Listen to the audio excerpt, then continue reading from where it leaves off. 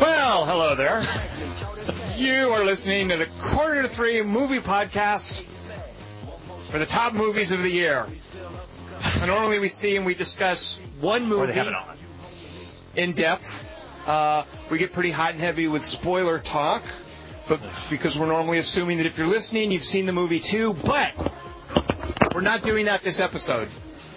This is a spoiler-free podcast in which we're going to tell you about our favorite movies of the year. Now, my name is Tom Chick. I am joined by Christian Mulekowski.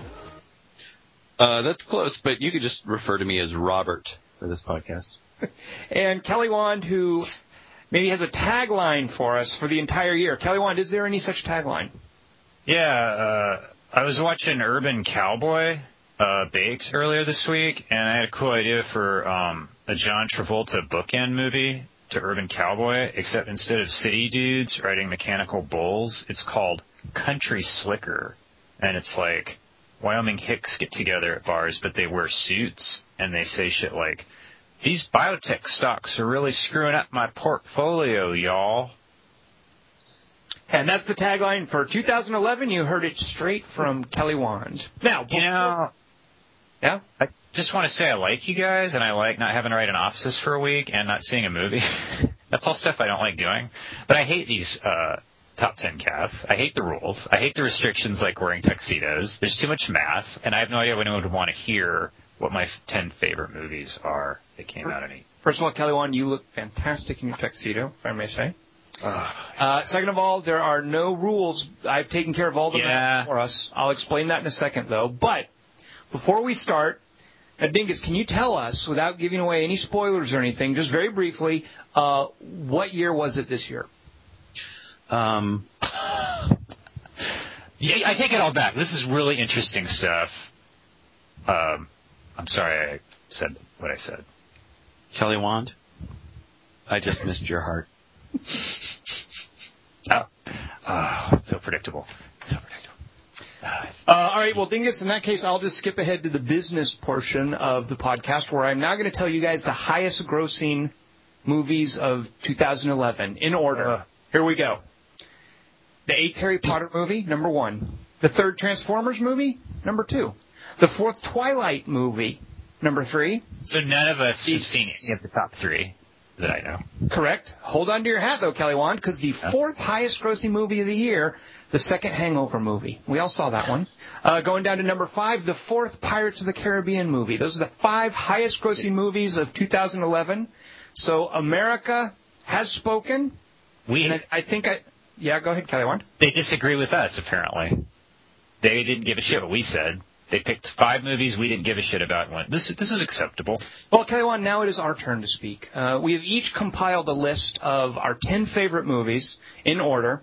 And just to give you a brief insight into the methodology, not that you care, but just to explain what we're going to do, our lists were each scored with 10 points for the number 1 choice, 9 for the number 2, and so on, down to 1 point for the number 10. Now, the scores for each movie were totaled, and while the final score is not important, we're using it to determine the order in which we discuss each movie and why we liked it. Again, spoiler-free, so we hope you'll listen even if you haven't seen every movie that came out this year, like we kind of like to think that we did. I'm sure, at least Dingus and I. You know what? I didn't see every movie, but I felt last year I felt like I was scrambling a lot to catch up with everything. This year I got the luxury of rewatching a lot of the movies that I wanted to put on my list. I just went, my list of stuff that I felt like would have been on the list if I'd seen it is longer than my real list, and instead of doing what you did, I just went, well, instead of watching The Artist, I'll just put Bridesmaids on. And also, I should point out, these were movies released in the U.S. in 2011, theatrically on DVD or video on demand. Kelly Wand tried to put at the very top of his list a movie that was filmed in 2006, screened at various film festivals in 2008, and finally had a DVD release in the U.S. in 2010. That's what Kelly Wand wanted to put in his number 1 spot. That's from 2006? Because I was going to mock you like, a couple months and I don't get to put like Mungo on my number 1, which I was Correct. really... Lake Mungo, excited about it.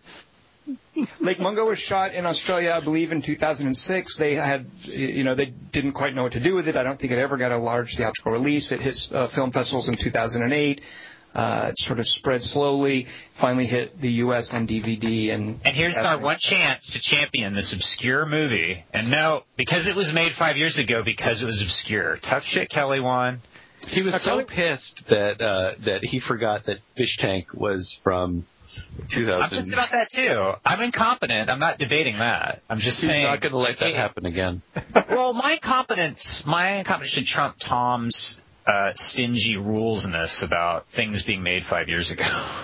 So that's the point of the list, though, Kelly Wand. These are just movies that came out in 2011. Now, if you want to talk Lake Mungo, we've certainly championed it on the podcast. That's what 3x3s are for. Come up with a 3x3 that gives you an excuse to talk about Lake Mungo. All right. See? But that seems dumb. Like, then I'd have to squeeze it in. We have to shoehorn it into, like, a postscript to some other movie, like Tower Heist 3. And, I mean, we're making these rules. We're on the internet. We don't answer to anyone. And we could go, hey, you know what? Forget what came out this year. We're going to change what we said we were going to do this week. We're going to change everything. Just talk about Lake Mungo. Doesn't that sound more fun? Sure. Yeah. Why don't you start the Lake Mungo conversation? Go ahead, Kelly Wand. It's the best movie ever made. All right, there we go. There you have the Lake Mungo conversation. Now let's get back to the best movies of 2011. So starting at the top of our list, what I'm going to do is just go down and read these titles. I'll briefly mention where each movie fell on each person's list, and I will ask that person who had it on their list. In some cases, we all listed a movie. We'll talk a little bit about why that was one of our favorites for the year. So, Kelly Wand, are you ready? Anything else to add about Lake Mungo? I was going to say that when I watched it afterwards, I was trying to think if anything sucked about it at all. Like, was there anything that wasn't perfect? And at the time, like right after I saw it, and I think we talked about this, it bugged me somewhat that the son character would notice photos that he was. That's not spoilery, right? But then I thought, he does.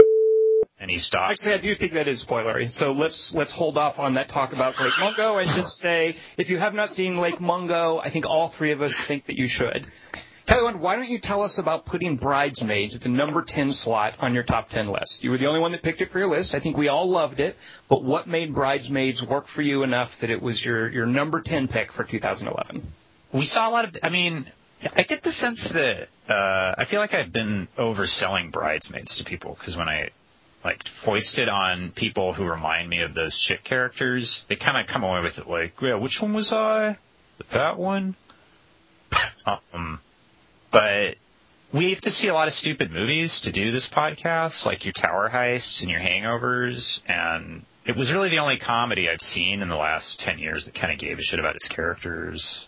And, I don't know. I'm trying to make a list of different genres, so that was my comedy choice. And you made me take Lake Mungo off. So the joke's on you, because now we're talking about Bridesmaids. Tom, how's that feel? I loved Bridesmaids. I agree with you in that I liked how it not only took its characters seriously, but it gave a lot of them equal attention. Like it sort of spread the wealth around. It was very much a Kristen Wiig vehicle, and she definitely shone in the center of it. But it was very generous, as we mentioned on our podcast, to the other actors and the other characters. I really loved that about it. We live in an age where most comedies, and Hangover 2 was super guilty of this, and it's really annoying to me that it was in the top 4, was just nothing's character-based in comedies anymore. And Bridesmaids was sort of a throwback to situations being funny because of who the characters are, as opposed to a monkey getting shot in any language. Also, You're No Longer My Number 3 is the best breakup line in a movie ever, and if a movie has a line in it that I like a lot, it gets on the list. All right, so Kelly Wand had Bridesmaids at his number 10 spot on the list. It definitely was one of my favorites, but I had 10 movies I liked better, and so did Dingus, apparently. One of those movies that Dingus liked better, he was the only one to choose this one. Another, I would call this character-based comedy. So take that, Kelly Wand. Dingus, your number 10 choice, Win-Win. What made that, what secured a spot on the list for Win-Win? What about Win-Win secured a spot on your list? Number 10 was a really tough spot for me. Win-Win just kicked another movie off probably 10 minutes before I finalized my list. It was really tough. Dingus, let me interrupt real quick. You last year for each movie chose like a quote, an iconic image. Did you do anything like that this year that you wanted to lead with? Oh yeah, sure. Oh, okay, so so I'll. What did you pick from Win-Win? You know what? I interrupted you, so you had a train going. So you said it barely within 10 minutes of submitting the list, it knocked something else off the list. So go ahead. Sorry. All right. Well, actually, I'm glad you did because I should jump in with the quote here, and this kind of leads into why Win-Win nudged the other movie off my list, and it's a lot of why my list looks the way it looks. And the quote is this, here's the quote. Well, good luck with that, pal. Oh, you'll see.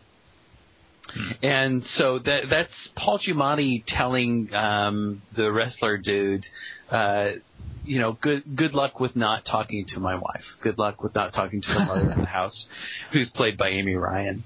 And there's a lot on this list that's about families and about the way families are portrayed in movies and built, and the way families are built as characters in movies. And I just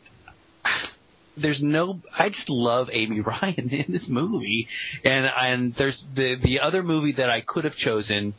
Just there was nothing that was Amy Ryan-ish enough about that movie. I mean, she's just such a force of nature in this, and such an emotional powerhouse for me, or an emotional center in this movie.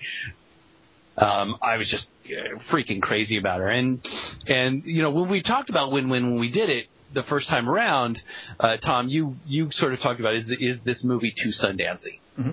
And this was the first movie I think I talked about at the time that is that first movie of the year that makes me open up my list and start making an end of the year list. So Win-Win was the first one that came on that, and it fell off, and then it got back on at the end. And it is very Sundancey. It's directed and written by Thomas McCarthy, who's one of my favorite writers and directors right now working in film.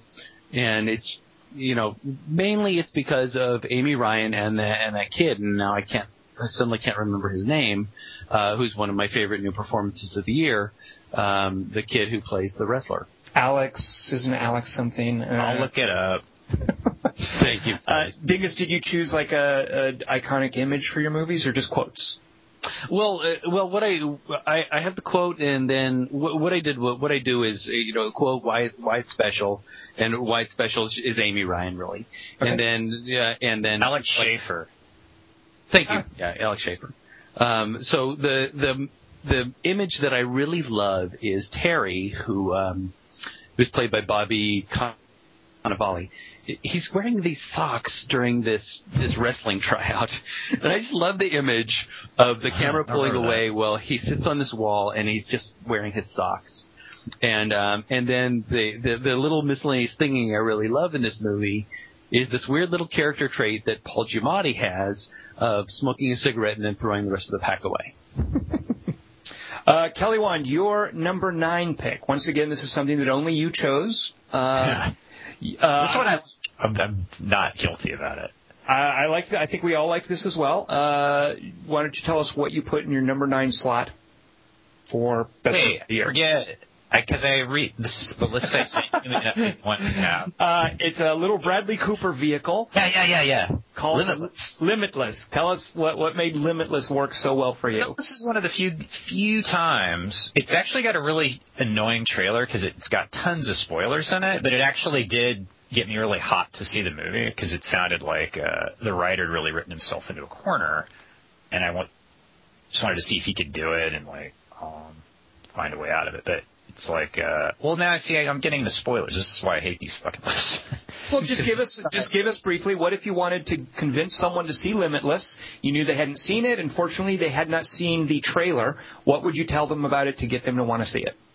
Okay, well, there's a trend in movies that's going on lately that I'll get into when we discuss another of my top 10, where it seems like there's this thing in movies now where where they used to be about just ideas, like someone just making a time machine and just driving around in it for fun. Like everything's got to be about, I got to get my wife back or find love or just some milksop crap, basically. But Limitless is just about its ideas, and it's about a guy figuring stuff out based on the tools he has. It's like Paycheck, which I didn't see. Yeah, it's nothing like Paycheck, fortunately. No, but it's about, like, what's he going to do, as opposed to, I hope he doesn't miss his son at the end or something. All right, so another movie that only made an appearance on one list. Dingus, your choice for your 8th favorite movie of the year was Troll Hunter. What kind of quote? Can you give us the quote in the original Norwegian, Dingus? Smork. I can't. Wait, is that the character's name? I really don't have a quote other than just him, the image of him running toward the camera and yelling troll. Smork. He's a giant troll, right? Isn't it like a Godzilla-sized troll? Or am I baked? Kelly Wand, have you seen Troll Hunter? No. Okay, I don't see the less you know about it, the better. But I'll let Dingus explain. Dingus, what makes Troll Hunter work so well that it was your 8th favorite movie this year? One of the things that makes it work so well is that the less you know about it, the better. To be quite honest, I was exposed to this movie thanks to a very good friend of mine who said, see this and don't pay attention to what it is. Don't look at the title. Don't look at anything. Just watch it. And if I had on my own gone to see a movie and seen the words Troll Hunter in a movie that I was going to rent or go to see, I wouldn't have seen it. But just seeing this movie, and, I'm really happy that we actually started this with a sort of goofy discussion about Lake Mungo, because I'm afraid that, I've just come to the point within the last couple of years where I found out what found footage is and have started to fall in love with it, and I think it's about played out. And somehow this little movie finds a way to make that still exciting and crazy and interesting, and then it has a whole ecology of its own, and it includes bureaucracy and government in this weird, beautiful way. I would encourage everybody to go see Troll Hunter and know as little as possible about it. It's written and directed by somebody named Andre Overdahl. I don't want to talk too much about it. I just love it. That's good. I have such a great affection for it. What would make it special, I think what makes it, as a horror movie aficionado, I think what I really respect most of all about Troll Hunter is its sense of national character. It is such a product of Norway. Even though the found footage conceit is fine, and I don't think it works great with it as a found footage movie, but what makes it really special, I think, is it's just expression of Norway as a place, and Dingus talks about bureaucracy and the people and even some cultural aspects. It's just it makes me fall in love with Norway and their mythology. So yeah, good call, Dingus. Troll Hunter. Kelly Wand, you should see it.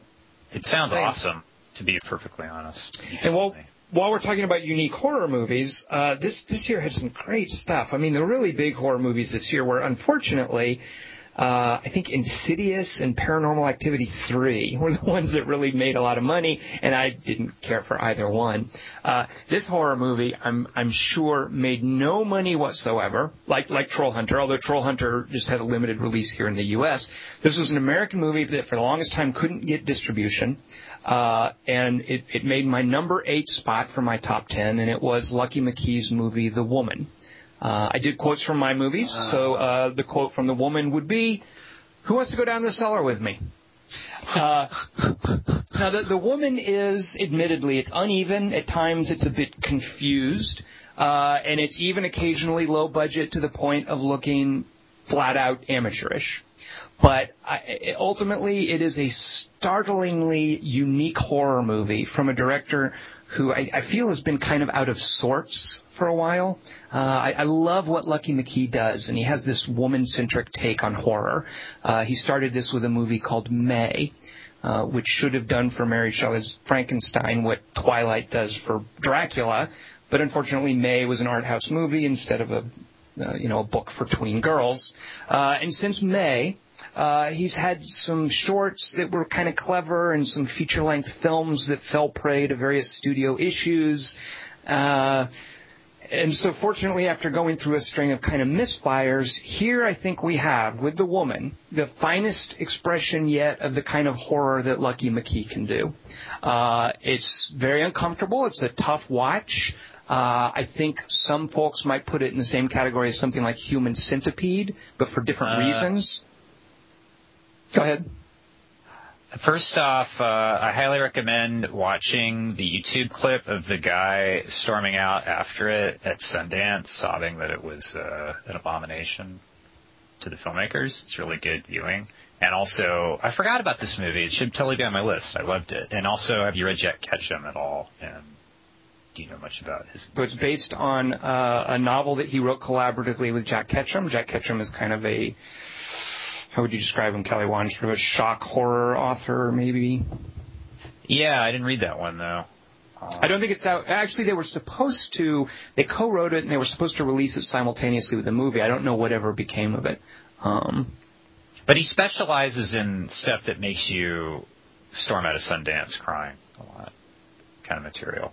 Like the one I read by him that made an impression on me was Off Season, about these like cannibal kids that kidnap these vacationers, but they're like swingers, kind of like 70s swingers, and I don't want to spoil it, but there's just a sense of barbarism and brutality that I enjoy.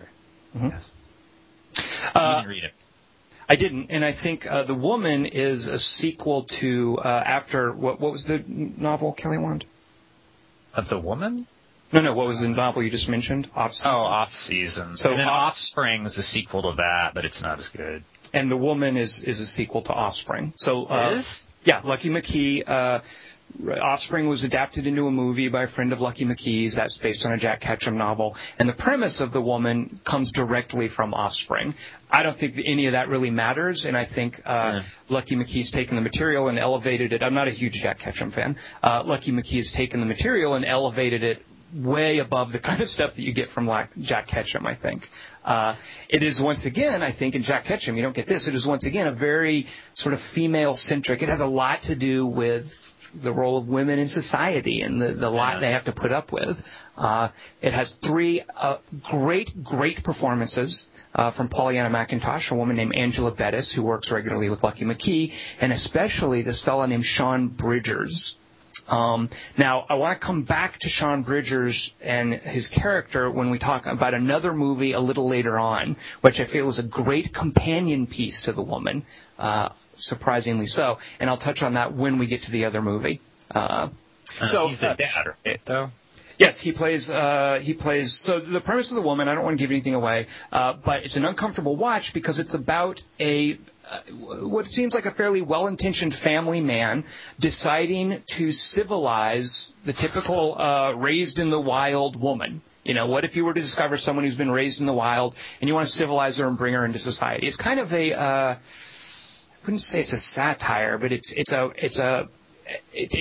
not like a sort of a realistic horror movie. It's a very black comedy / horror movie about this one guy played by the actor Sean Bridgers who wants to recruit his family to civilize this wild woman. So there you go. There's the premise. Oh, and the woman being one of the nomadic cannibals from Jack Ketchum's previous movies. She actually, the same actress was in the movie version of Offspring, which is terrible, by the way. It's like if what's the movie where all the women are in the cave? The Descent. It's like if one of those creatures, but they were all women, like the creatures in The Descent. Not quite, because those were monsters. The idea of Offspring is that they're a nomadic group of Native Americans traveling around, kidnapping people, and eating them. Well, they're not Indians. They're hillbillies, I thought. Yeah, a nomadic American. Yeah, but she's like a cave woman. And something that I liked about The Woman, too, that I think is really hard to do, that I don't even think Lucky McKee did as well in May, although I liked May, was you're sort of on this, it's kind of a tough movie for an audience, because you're sort of on the verge of laughing at how ridiculous it is, and it's supposed to be, but you're also supposed to feel like kind of shitty about it at the same time. And that's not always a very pleasant, like some movies kind of make you work, and I can see where not everyone finds that kind of movie fun. But I think The Woman kind of skirts that periphery surprisingly well, considering how hard it is to do in any movie. And it is a tough watch. It's one of those rare movies that I wouldn't necessarily recommend widely. But it was my eighth favorite. As a horror fan, I really liked it a lot. Dingus, I'm sorry, did you have a question? I wanted to ask, does The Woman pick up where any of those others left off? Because one of my favorite things about The Woman is how it begins. And I love a movie that begins and just has me going, what the fuck is going on? What time period are we in? What genre are you? Where are we? And then all of a sudden the next scene or the next sequence clicks me into a whole different area, and then I realize, oh, this is where we're going. But I just love the way the opening images of the woman, the opening image of the woman, I'm crazy about that. Yeah. So Offspring ends, and I cannot stress enough how dopey that movie is. I mean, it's really stupid, and it's by bringing it up, I don't mean to suggest that it recommend it. Yeah, I'm not recommending it, and it furthermore has almost no connection to Lucky McKee's The Woman other than it inspired him. What if we took a character in this direction? So at the end of Offspring, this cannibalistic band of Native Americans or hillbillies or whatever they are, they have their own language, they dress in furs and whatnot, and they roam around, I don't know, Maryland or whatever.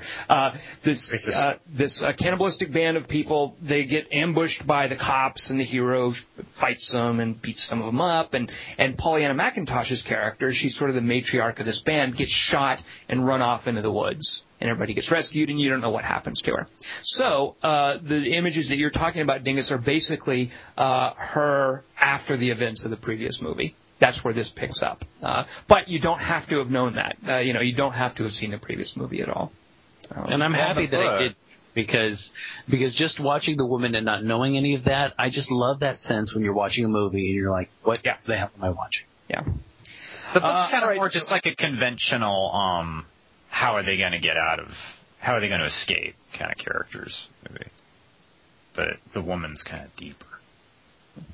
All right, so the next movie on our list, Kelly Wand's number 8 and my number 10 movie of the year. So, Kelly Wand, you can tell us a bit about what made it special first, because you apparently liked it a little better than me, is Super. Kelly Wand, what put Super on your list?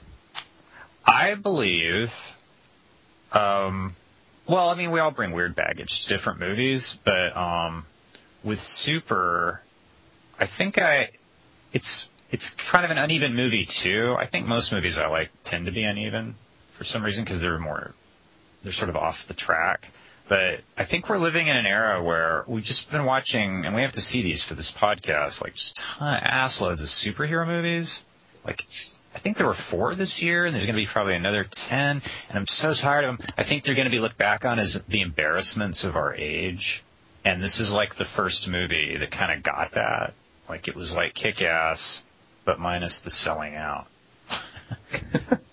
And it had Ellen Page as the best, one of the best characters I saw in a movie this year. I think it was the movie that made me like Ellen Page, even though I didn't recognize her. She was at her most energetically adorable, I would say. She was so lively, and the way she was introduced into the movie, she's not there consistently throughout, but the way she's slowly introduced and then finally bursts into the movie, I loved the way her character was folded into it. My line from Super is, the rules were set a long time ago, they don't change. And it reminded me, Kick-Ass, it certainly owes a fair amount to Kick-Ass, but it also is very similar to another movie with Woody Harrelson called Defendor. And both of those movies were way more uneven than Super. Super just had much more of a focus on this whole comic book / superhero, like the silliness of it, the inherent absurdity of it. Uh-huh. And I really feel that the director and writer is a fellow named James Gunn, who comes from, I don't know if there are a group of folks a group of movies under the rubric Troma films. And I've never been a fan of those. And for the first time, I feel James Gunn, this weird Troma aesthetic, finally takes a back seat to in Super. A great script and a wonderful cast. We mentioned Ellen Page. I thought Kevin Bacon was fantastic as a kind of a smarmy villain who ultimately ends up being like more pathetic than villainous, and I loved that about him. I love how when Liv Tyler first shows up in the movie, I sort of rolled my eyes and I was like, oh, great. We've just got this super gorgeous actress. We've got this super gorgeous actress paired up very unconvincingly with the lead actor, and they just got her because she's hot. But I love how the movie addresses that and really builds that into what's going on. And, of course, Rainn Wilson. I think finally, because I've really sort of admired this guy, even though they make him play like the schlub or the comic relief. He's basically a clown or a loser in most of his movies, but I really like the guy, and it was great in Super to see how much material they gave him. Like, he just had so much to work with, and he really, really rose to the occasion. Super's just a great example of what a good actor that guy is. Dingus didn't make Dingus's list, though, huh? It was probably 13, maybe. I mean, it has my favorite opening credit sequence of the year, and one of my favorite closing moments. Rainn Wilson is phenomenal. I'm not going to give it away here, but I loved him in this, and I really, really did love this, but it didn't quite make it. It also doesn't pull back too, and I think that's the thing that takes a lot of movies off my list and will ruin. Super, I think that's where you see James Gunn's trauma background, is that Super is absolutely committed to not doing things a conventional way. It does not pull punches. It sees things through to their logical, weird conclusion. And I so admire that about Super. Yeah.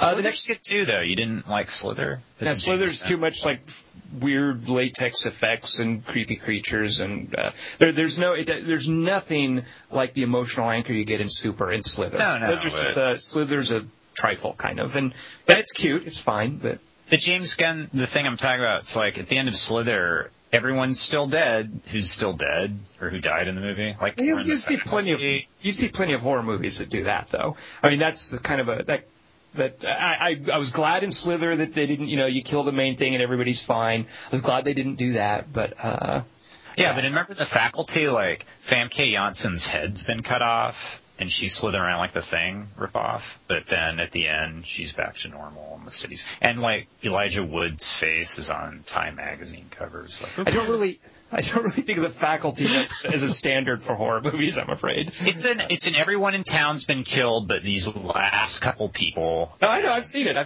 just think, isn't that Robert Rodriguez? Yeah. And I like The Faculty, too. It's no Planet Terror. I love Rainn Wilson in Super, and I feel like I have such an emotional connection to him. And while I had a great time watching Slither, I don't know that I felt like an emotional connection with Nathan Fillion. Yeah. It's no Firefly. Nicely done. Pretty. Next on the list, a movie I don't think you've seen, Kelly Wand. Dingus, this was your 9th favorite movie of the year, and now we're getting into serious territory because my 4th favorite movie of the year was Margin Call. I didn't see it. I want to. Margin Call was notable. Here's my quote, and I so wish that I could say this with Jeremy Irons' mellifluous voice, but my quote for Margin Call is, "If you're first out the door, that's not called panicking." That's a good line. Now, the subject matter of Margin Call is presumably dry. It's about the financial collapse of the mortgage investment banking industry. But for something so dry, it's also, of course, very relevant and very important today. And what the movie does that's so special to me is it makes this interesting and lively. And make no mistake, Margin Call is a flat-out thriller. It is not a drama about banking. It is not a character study. It is not a docudrama or anything like that. This is a thriller. And it does that by not focusing on the information, but on how people react to it. And I want to give a brief example of something it reminded me of. There's an Akira Kurosawa movie called High and Low about a kidnapping. And High and Low opens with a group of men talking about their strategy for selling women's shoes.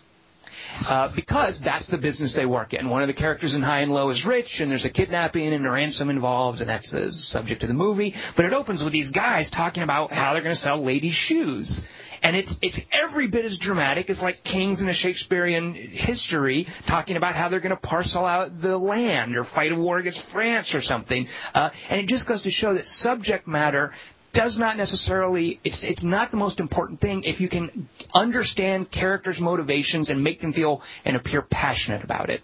And make them appear, the character sells the stakes, not necessarily the subject matter of the information. And Margin Call understands that beautifully. So Dingus, what made Margin Call work for you? And what's the quote, by the way? My quote is the quote I think you used early on, and that's what time is it? 2:15. What time is it? Yeah. 2:16. Fuck me. Fuck. So you've almost done it. So they bring in Dingus is quite. Can I expand on this a little bit, Dingus? Go right ahead. They bring in. Sounds like In the Loop. They bring in an actor. It's very similar to Killing One in certain ways. It's not a black comedy, though. It's like, what if In the Loop was a thriller? So they bring in, at one point, an actor that Dingus is particularly fond of, in most cases, unless it's in Killer Inside Me, an actor named Simon Baker. So things, they found out something crazy is going on, and they call it, the movie is about gradually escalating the stakes. And it sort of, it starts out with one guy discovering something late at night. I don't want to spoil anything, but over the course of the movie, more and more people get involved in what's going on. And it's got this beautiful snowballing effect where more and more powerful people start getting sucked into this issue over the course of a few days. And at one point, Simon Baker is one of the powerful people who comes in to look at what's going on. And after they've presented it to him, he says, "What time is it?" And someone says to him, 2:15. And he goes, "Fuck me. Fuck me." And then someone else presents another piece of information, and he thinks, and he goes, "What time is it?" And someone says, 2:16. And he says, "Fuck me." And I just love this sort of staccato. It's almost Mamet-like. That sort of staccato hitting. And it's just showing like how important the issue is that a minute later he still has to concern himself with like what time it is. Or maybe is he just sort of delaying, having to make an important decision by just filling that little bit of verbal filler. It's just a great moment. And the script is so generous, giving all of the actors great moments like that. And there's some fantastic actors. So I'm sorry, Dingus, I get so excited about the movie. So that was your quote. What time is it? 2:15. Fuck me. That's my line whenever I see what time it is. It's always bad news. Oh, God. It's fucking So Dingus, I'm sorry, go ahead. I totally cut you off there. No, you're right to get excited about it, because one of the things I wrote in my notes was this is Mamet back when Mamet was still Mamet. Yeah. And it's also Shakespearean. I don't think you can get away from that when you're watching this movie. I think there's a moment late where somebody says, "Remember this day, boys. Remember this day." I mean, there is a very you said like the king sitting around and talking. There's so much of that. Henry V, we're sitting around and we're going to discuss what we have to do. And then, I mean, there's so much Shakespearean about this movie. And why it's so special to me is encapsulated in this early note that I wrote when I was watching it for the very first time. And it was, and this is the note. This is a quote from my notebook. It's 23 minutes in. I don't understand what's going on, and I'm on the edge of my seat, and I love this. I didn't really understand a lot of what was going on, but Tom is absolutely right. It's a thriller through and through. And another movie I watched this year, and I hope I'm not messing with anybody's list, but the movie Moneyball, which everybody says is you don't have to know about baseball, you don't have to care about numbers. It's you'll love this movie even if you don't care about numbers and you don't care about baseball. Well, I watched Moneyball and I don't care about baseball and I didn't care about Moneyball very much. Margin Call understands how to present numbers and figures without presenting them. It understands that you focus on the actors instead of focusing on the computer screens with the lists of numbers on them. And I love that. I love a movie that understands how to do that. It's like when you guys, you two always talk about the guys in Close Encounters looking at the computer screens. And that's how Margin Call makes me feel. There's so many things that I don't understand, but I'm constantly on the edge of my seat. This movie was so exciting to me, and I'm so happy that I think Tom happened to see it in a movie theater and suggested that we see it because it is unbelievably exciting. Yep. So go ahead. It's the guy's name is J.C. Chandor. Yep, he's a first-time filmmaker. He wrote and directed it. He actually comes from a family of investment bankers, I think. And I believe this was also a Sundance project. And he marshaled some amazing star power for it, as far as like the actors that he gets into it, with one minor exception. The cast is amazing. The cast is just amazing. And oh God, what's his name? The guy Spock. What's his name? Zachary Quinto helped produce it as well. Yeah. And, he's so good. He's so good in this. Zachary Quinto is so good in this. Is Kevin Spacey swimming with Sharksy in it? Nope. He's actually really touching, and it's a weird, touching part for him. And he has my favorite little miscellaneous moment when he's in the bathroom and he shoots a basket with a paper towel.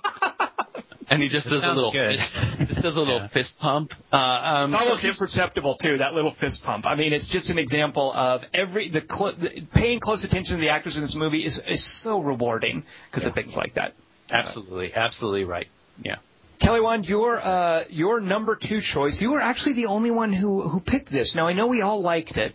But Kelly Wand, I am now curious if after putting it on your list, if you can actually say the title of the movie you picked as your second favorite movie of 2011. Give it a shot. Mary Magdalene McGillicuddy, Marsha. That's his number 2? What? Kelly Wand's number 2. I get it. Wow, you guys are dicks. We all liked it. It didn't make any of our lists, though. So Kelly Wand... I'm shocked. He can't say... Oh, man, this is awesome. Wait, this is so awesome. It's Martha May Marcy... You're close. So if you remember is not even the one I remember to take off. What? Martha, Marcy, May, Marlene. I'm really surprised because I remember, like I said on the podcast, asking Dingus. Dingus saw it first, and when I just heard about the movie, I couldn't keep it straight. But after having seen the movie, I every now and then have to pause very briefly before saying it, but it's in there. It's in my head. As we said on the podcast, the movie sort of assembles the pieces of the title into almost like a puzzle, and it clearly lays it out for you. But Kelly, before I don't want to steal your thunder, tell us what made this work for you so well that it's your second favorite movie. I'm more curious why it's not yours, because I thought it was really I can tell you exactly why it's not mine, because there are 10 movies I liked better this year. Oh. Well, this is the one that I was talking about that Win-Win swapped out. So I'm so excited because I don't remember you being this excited about it, Kelly. I'm really happy about it. It's got the best. I'm not really a music guy. Like I like individual notes and songs, but the whole song is usually too long. I don't get poetry either. I'm not good at that stuff. But it's got the best song I've ever heard in a movie, and the way it's used, it really made me like speculate about like what motivates John Hawkes. His character in it. It's just interesting. And I really like the way it uses time, and like I like when movies use like it's the best way to tell a story because you're watching it unfold according to the fractured mental state of the character. You can't do that. I definitely want to agree with you, Kelly Wand. When you say it stayed with you, I think that is probably the most prominent feature of Martha, Marcy, May, Marlene is how probably more so than any other movie I saw this year, how it could be described as haunting. When I saw it, we recorded shortly afterwards, and I feel like it's one of those movies that the more distance you get from it, sort of the more impact it has on you. It just has this really weird but powerful lingering effect. Yeah. And I'm not sure, so I loved it. It didn't make my top 10. But yeah, when you talk about something that stays with you, that's a movie that I keep thinking about. And the music, I just think, we talked a bit about on the podcast. It's a blues artist named Jackson Frank. The John Hawkes song is a Jackson Frank song, and they use his music over the end credits. And God, I just loved that stuff. And she's really good at it. Which Olsen is it? Dingus, yeah. Yeah, because she's not Marsha Marcy Olsen. She's not Mary-Kate or Ashley. She's the one with talent. She's not even one of the sisters. When I thought initially she's Mary-Kate or Plaxico, whatever the other one's name is. But she is related to those two. She's not Mary or Kate. She's not Mary Kate or Ashley Olsen. She's Elizabeth Olsen. Right. Yeah. Right. She's a cousin. But it's one of those things where I'm coming more and more to just really appreciate acting in movies the older I get. And, like, that's all I care about is like little asides actors do. And that's all I care to judge movies by. Because the other extreme is CG, because that's what we're given all summer. And it's sort of the opposite of that. It's like there's no choices made. It's just whatever random like particle routine they programmed into the Transformer maker. That was the number 3 grossing movie of the year, Kelly Wand. Don't miss that. What do they turn into that they haven't turned into by now? I haven't seen those. I couldn't tell you. Sorry. But we saw Red State, too, and that was the other cult movie that I think... Right. And this movie, Mary Magdalene, kind of captured cults. Keep trying, Kelly Wand. Come on, the guy, I want to hear you once say the name for real. The guy writes a movie that you loved. He shoots it. You like the actress. So, Kelly Wand, for the listeners who have never heard you say the full name of this movie, I'm putting in a formal request. Say the name. Get what's out of your hand into my face. I'll take that instead. Can't stand it.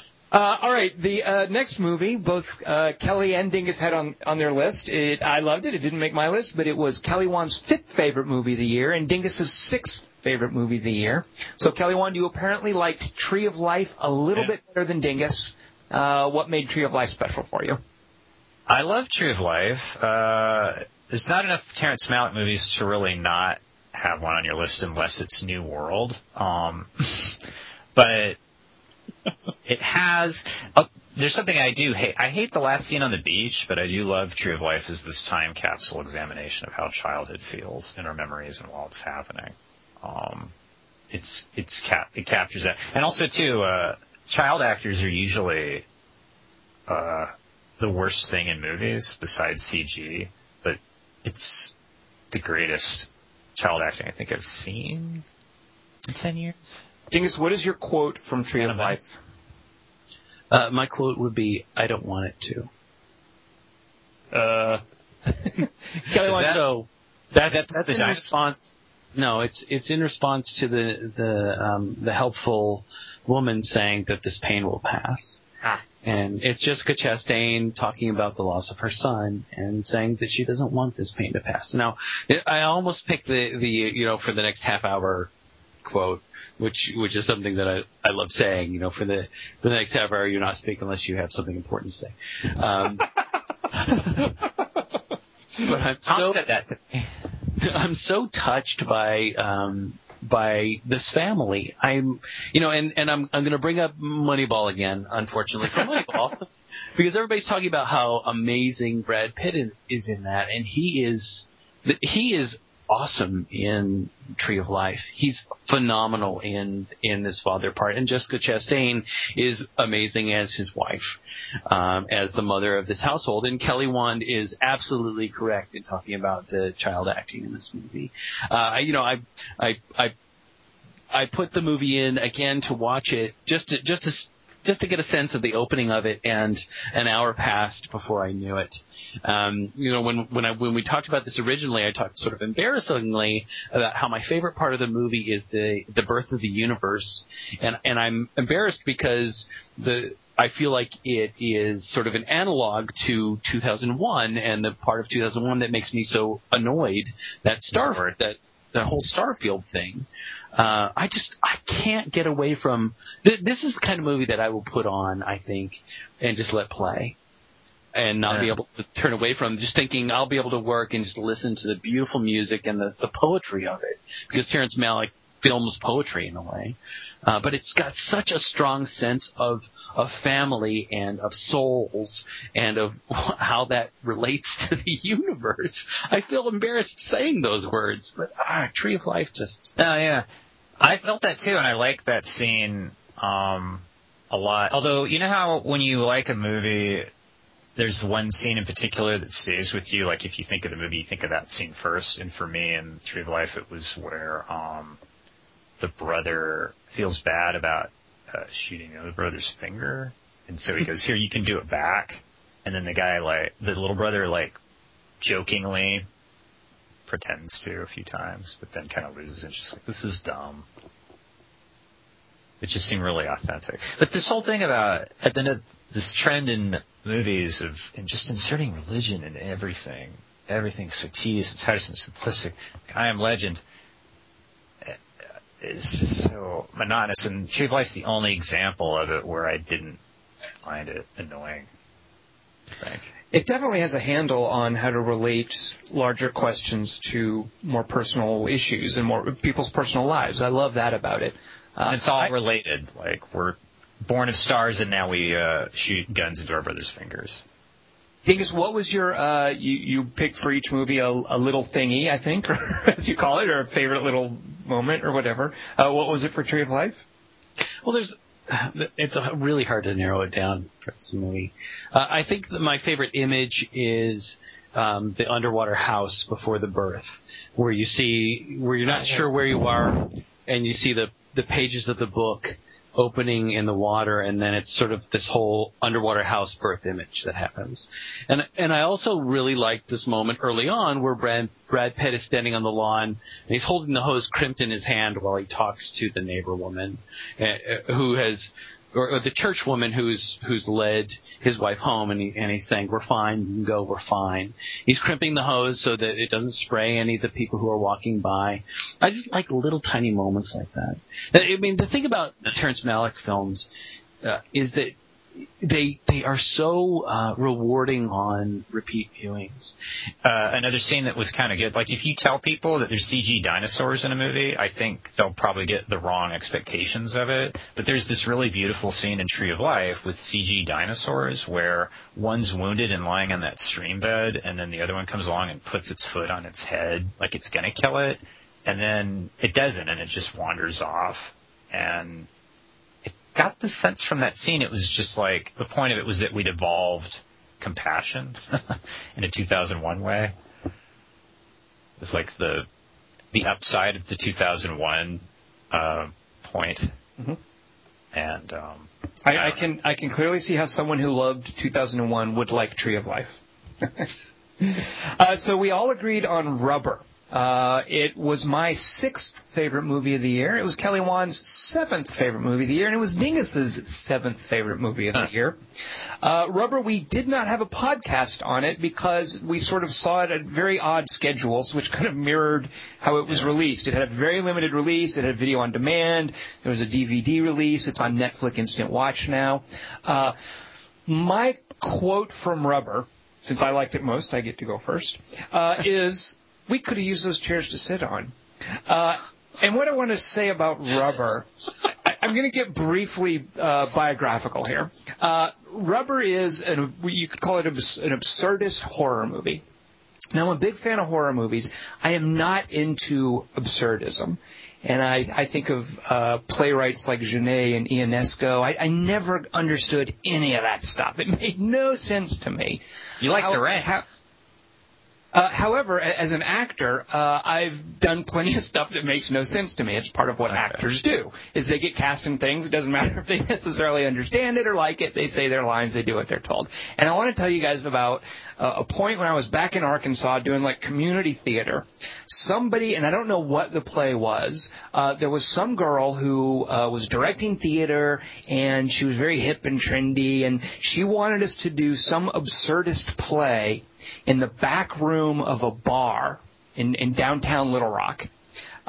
However, nobody is going to go see that stuff. And this play, by the way, that she wanted us to do, we wore on our heads these big papier-mâché body parts. Like there was a nose, another girl was an ear, I think I was the eyeball, and we said lines that made no sense whatsoever. I mean, I don't know what the heck was going on. And this was some weird French play from 1918 or whatever. And what was your line? I don't remember any of the specific line. Here's what I remember.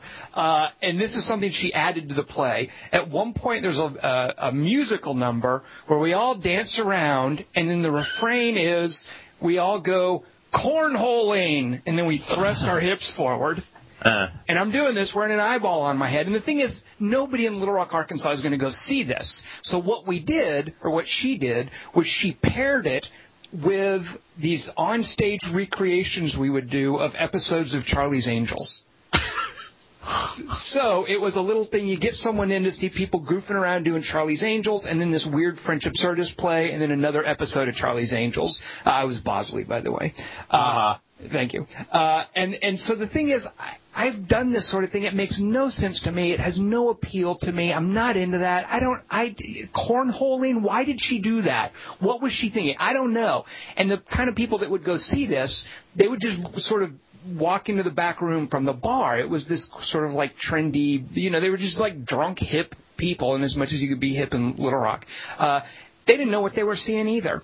However, where rubber works for me is when you put this kind of ridiculous absurdism in the context of a horror movie. As somebody who really likes horror, I can kind of see why it works. Like, I couldn't tell you what something means in Rubber, but what I could tell you is that what this really weird meta stuff going on does is it makes me feel and react a certain way. I am delighted at how little sense it makes occasionally. I am delighted at how funny Rubber is. I'm delighted at how paced it is. That line about we could have used those chairs to sit on. It's the very opening moment of the movie. There's some people standing around in the desert, and there's a bunch of chairs on the road, and a car comes through and makes a point to knock each chair over and break it, and then someone says, we could have used those chairs to sit on. I don't know what that means, but it is funny. I can maybe apply some meaning to it.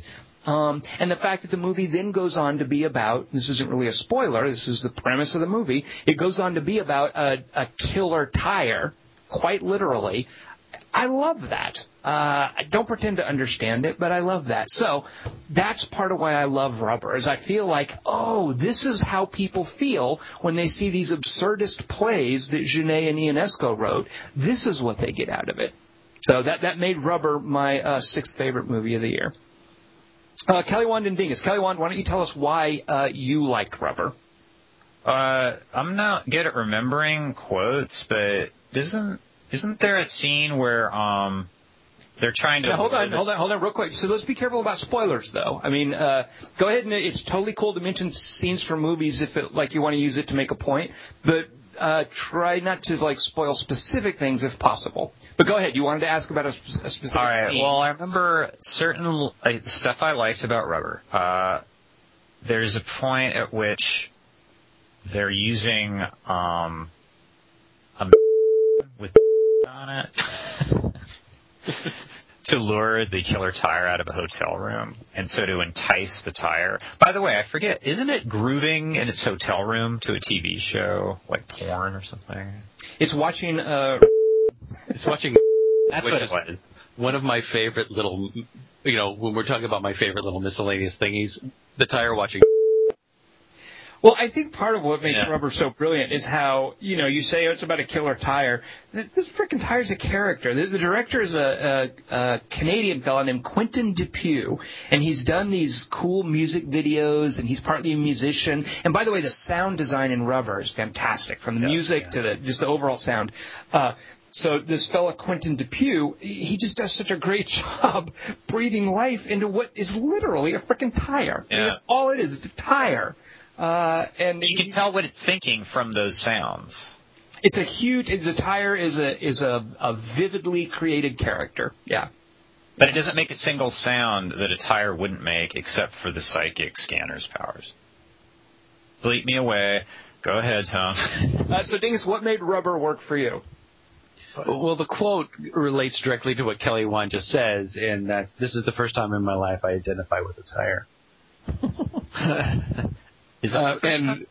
And why it's special to me is I went to see the movie Hugo with Tom, and afterward I made a joke of asking Tom which was the best movie this year about making movies. Was it Hugo, Super 8, or The Artist? Because Hugo. We did not care for Hugo, or I didn't care for Hugo. I'll let Tom speak for himself. What do you can speak for me on that. I don't want you to leave people thinking I might have liked Hugo. What's the matter with you? Tom loved you. Not as much as Kelly Wand loved Young Adult, by the way. I talked about it. I don't want to scoop anybody as far as the artist is concerned, but the artist was the one I cared about as far as making movies about movies.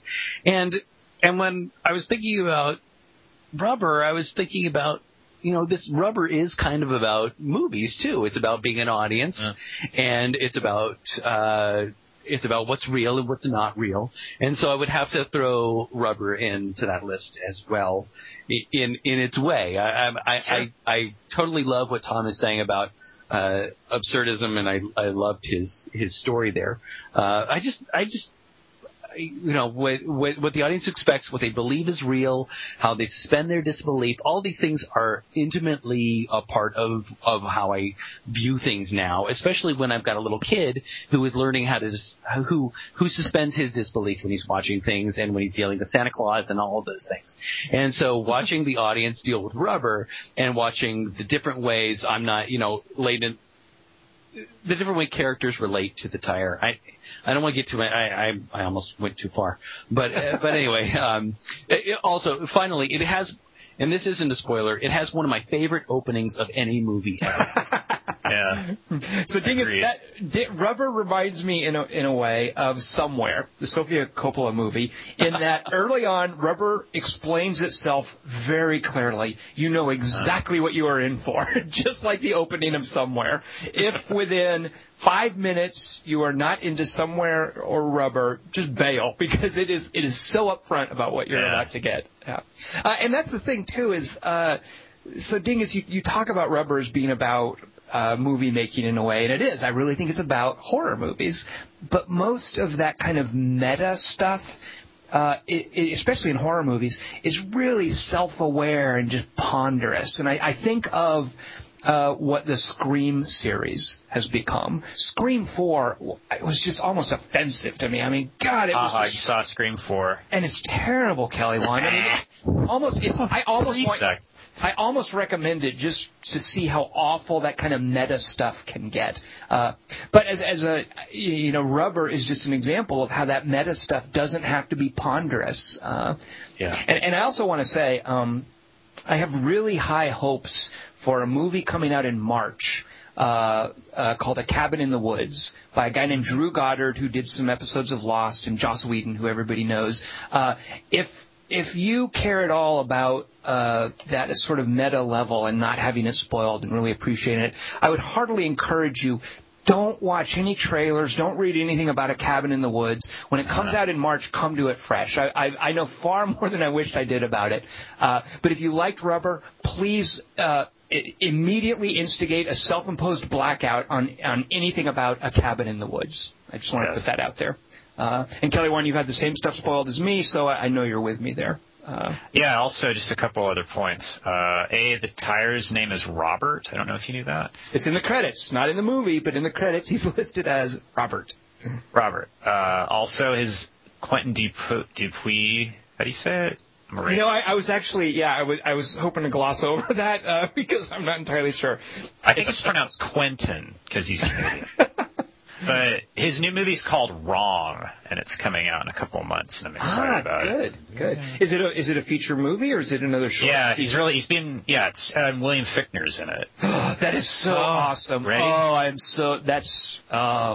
Wand, I'm so excited about it. I don't even want to know what it's about. Just stop there. I'm stopping right there. But one last couple things about Rubber. There's also a model in Rubber named Roxanne Mesquita, I believe is how you say it. Roxanne Mesquita. Mm-hmm.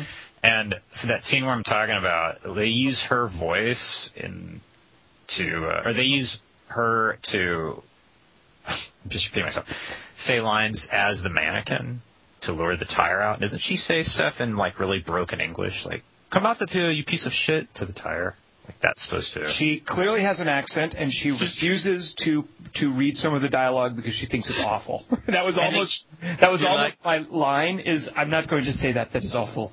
Yeah. They're feeding her lines from a script, if I recall correctly, but she keeps mangling them and saying them horribly. Which I thought, was that like a meta, like, oh, models get cast as actresses in movies thing? Kelly Wand, the beauty of Rubber is that I support any and all interpretations, and so does Rubber. Explain the ending to me. I refuse to do that. You're on your own. I get that. I didn't understand the ending. Let's move on to our next movie. This is one that only appeared on 2 lists. It appeared pretty high on my list and a middling level on Kelly Wand's list. My 3rd favorite movie of 2011 and Kelly Wand's 6th favorite movie was Tinker Tailor Soldier Spy. So as the one who liked it most, I am going to give you a quote. And the quote is, "What did he look like? I can't remember." It's not going to make much sense until you see it, which I recommend. What I loved about Tinker Tailor Soldier Spy, why it was my 3rd favorite movie of the year, is I just found it. It's from the director of my favorite movie from a couple years ago, Let the Right One In, Thomas Alfredson. And I thought it was so superbly crafted. Just his work as a director, the work of the actors, the work of the 2 playwrights who did the script. The level of craft in this movie is just intricate and beautiful and just damn near flawless. But what's more is one of Dingus's objections, and I'm not trying to call you out or anything, Dingus, because I think it's a very real thing to wonder, is why does this sort of hot new director and an actor like Gary Oldman want to make a movie of a 1974 Cold War spy story?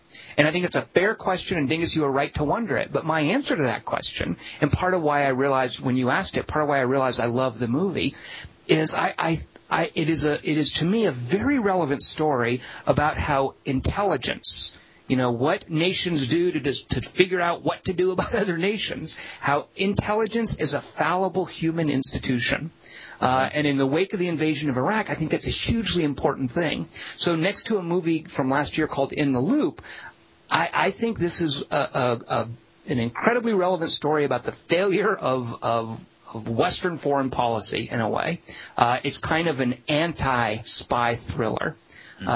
And what it shows, I mean, it's, that's what it's about on a larger level. But on a smaller level, it's about, because intelligence is ultimately a human institution, it's about pride, love, and betrayal. I love just how dense the movie is, how it seems like every shot, every line of dialogue, every exchange has some sort of a meaning or a reveal. It's so densely packed. I've seen it 3 times, and each time I've seen it, it's rewarded me a little bit more. So I love Tinker Tailor Soldier Spy. Kelly, what? I want to echo some really cool things that you just said, like the idea of intelligence as this commodity that superpowers are spending billions of dollars on and just screwing each other and themselves. Like, it's a waste of energy. And even though, like, Margin Call, and it was written by, the book was written by John Le Carre. I don't know how to say anything, dude. Le Carre, yeah. He has the little, there's the accent mark on the last E, I think, so. Yeah. And I kept taking this movie off the list because I was reading the book at the same time and trying to finish it before I saw the movie. And then when I saw scenes in the movie I just read, it was kind of hard to judge them as scenes because I kind of hate being read to, which is sort of how it felt. But the thing that's so striking about this just story as a movie and as a book is how high the emotions are running and the characters considering what the movie's about. Like, it's about really smart dudes, but they're paper pushers. They're highly trained in combat stuff, but it's not like a James Bond movie. It's more about just like going through paperwork and like finding shit, using 1974 technology to like sneak documents out of buildings and stuff, which to me is endlessly fascinating.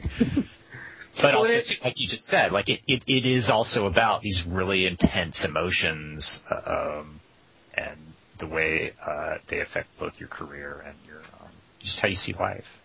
And I do want to take issue there. Like, I don't think intelligence is necessarily a waste of energy. Superpowers, of course, spend billions of dollars on it, but intelligence is a huge part of how the world works. The geopolitical realities in the world, and it's always been this way, are that you have to know certain things that other people don't know. And, sure. Information is power. And now more than ever, that's a hugely important message. Well, let me re-say what I said, because I think I said it poorly. But in the movie, there's this. It's kind of like in Mission Impossible 3, where you don't even know. I forget what the MacGuffin was called, but you never know in the whole movie what it is because it doesn't matter. It's irrelevant. It's like the perfect example of what you're talking about is a MacGuffin. Like just the point of it's not the point of it. And in Tinker Tailor Soldier Spy, there's a lot of that on display. Like there's never any reference to what the intelligence is that's at stake, or why what the double agent's damage has done to these institutions and these cultures and civilizations, and like where the Americans fit in, because it's the British spy story. You say it's the British spy story, but I love how it fits into the larger picture of the Cold War, yes. of Britain's place in the world. And what's beautiful about it is that even though it talks about larger stuff like that, is, as I mentioned, it's ultimately about personal issues of people in love, people betraying each other, people being so prideful they don't see certain things. Yeah. And other people exploiting that, other people seeing that, like, oh, absolutely, super smart people going, oh wait, he's super smart, but that's what will make him fallible in this, and I can get him through this, and I love that shit. It's just great. It's good to study. If you have a job where you have to deal with people like that, where you have to outwit them every day in political battles to get something made. Well, here's an example, Kelly Wand. Now, you can see how Dingus feels for the next movie.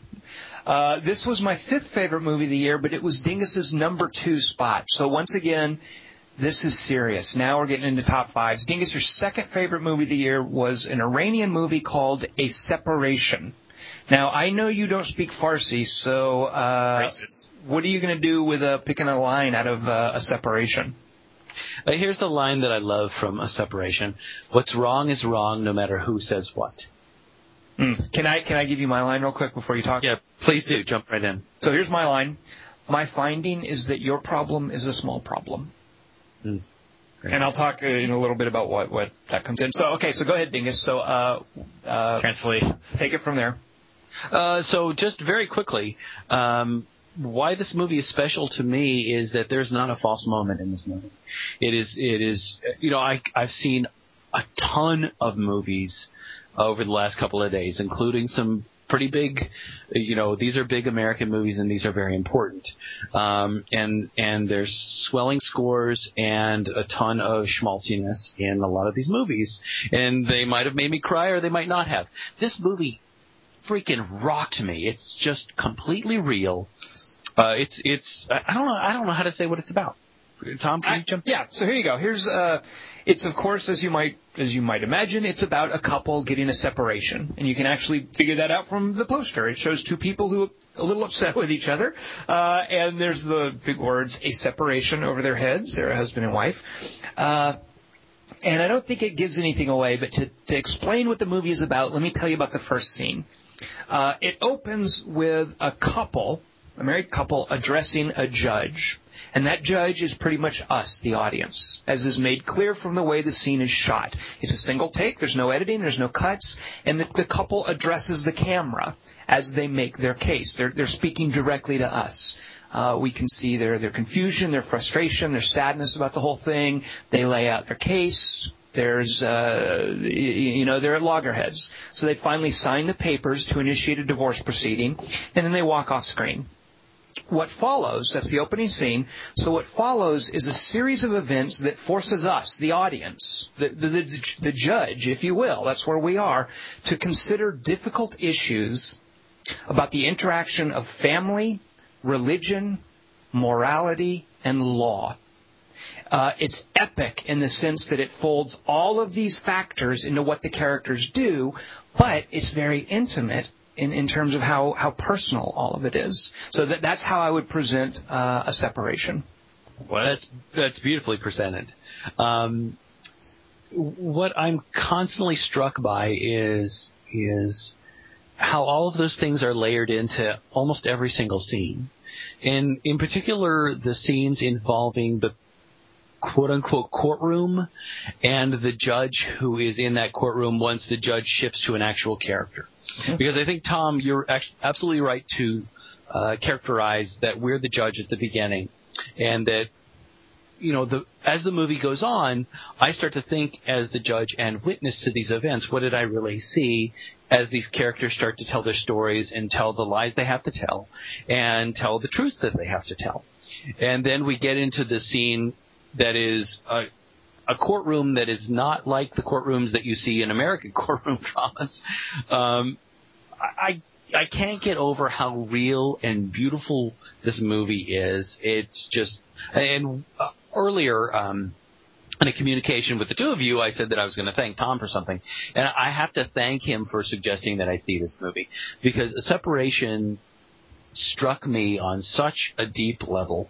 It's just so real, and watching these characters interact and just talk, and the little things that they do, like when the husband is talking to the wife that he's been separated from, and he closes the door a second time, and the way that the daughter, who's played by an actor named Serena Ferrati, she's unbelievable. The acting in this is unbelievable. It really is. The movie is directed and written by somebody named Asghar Farhadi. It's unbelievably beautiful, unbelievably real, and leagues beyond so many other things that I saw this year. My concern going into a Separation, because I'd heard about it, was it's going to get a sort of a pity vote because it's from Iran, and the director, and actually you say the S is an SH, so it's Asghar Farhadi is how you say his name. So I was thinking, it's just people, there's this sort of sympathy vote because it's some guy laboring under the regime in Iran, trying to get movies made. He ran afoul of the censors over there, and the production was shut down for a while. So I sort of thought, this was just kind of, it would be one of those things that's like good for a foreign film. That is so completely far from the truth. A Separation is just good on any level. And Dingus, you mentioned how that courtroom scene is like no American courtroom we've ever seen.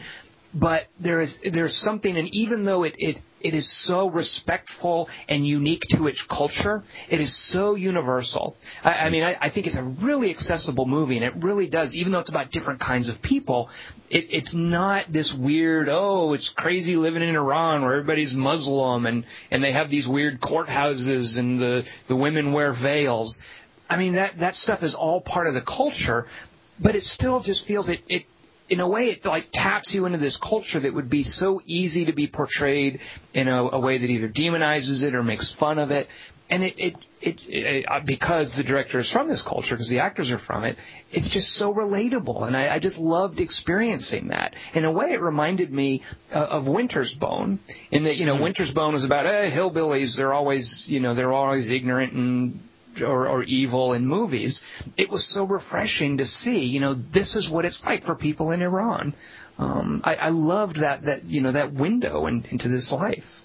There's a moment where a woman has to deal with a very difficult situation, a delicate situation, and she calls what is apparently like a 1-800 Islam number.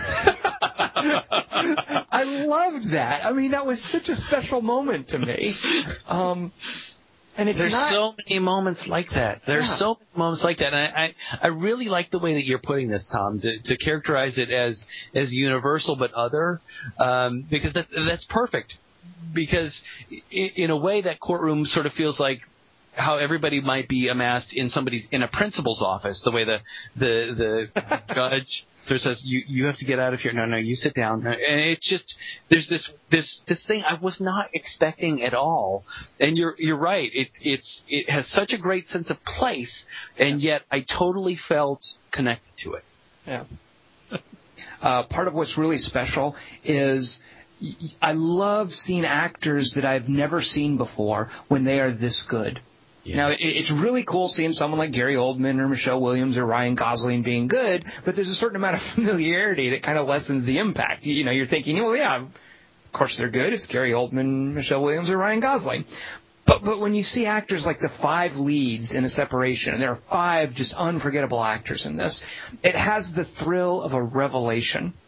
Now, that's something that only we get because it's kind of a cheat, because for the most part, all 5 of these actors are very accomplished actors in Iran. One of whom, too, the woman who plays the wife, I think she's been around for a while. The woman who plays the daughter is actually the director's daughter. So I imagine in Iran, they don't necessarily get that. But it is so special to see this movie, to not recognize these people, and to get these just fantastic, phenomenal performances. All right, so A Separation. Dingus is number 2. My number 5 movie of the year. I didn't see it. And Kelly Wand's... Sounds good. Yeah. It's my new number 1, though, because you took Lake Mungo off. Fuck you. The next movie we, again, all agree on pretty much. Just made all of our lists. 2 varying degrees of enthusiasm. Kelly Wand's 4th favorite. Dingus's 4th favorite. And my 9th favorite movie of the year was Drive. Dingus, tell us what made Drive work for you, and give us a line from it. You're not very good at this, are you? Come on, I'm surprised. Why didn't you pick, hey, you want a toothpick? Mine is where Albert Brooks goes, don't worry, it's okay. It's all good now, or something. The line that I don't remember at all is really good. And let's please not say when that line is said. So go ahead, Dingus. One of the things that a lot of these movies, this has one of my favorite openings of a movie I've seen ever. I love the way this movie opens. It immediately had me on the edge of my seat, and a lesser filmmaker. This is directed by Nicholas Winding Refn and written by Hosseini Amini. It starts, and a lesser filmmaker would have done sort of a 28 hours earlier kind of a dooley bob or made it burst into this huge action sequence, and it has this sense of a revving engine. You know, the RPMs going up and coming back down, going up and coming back down. I just love the way this movie opens.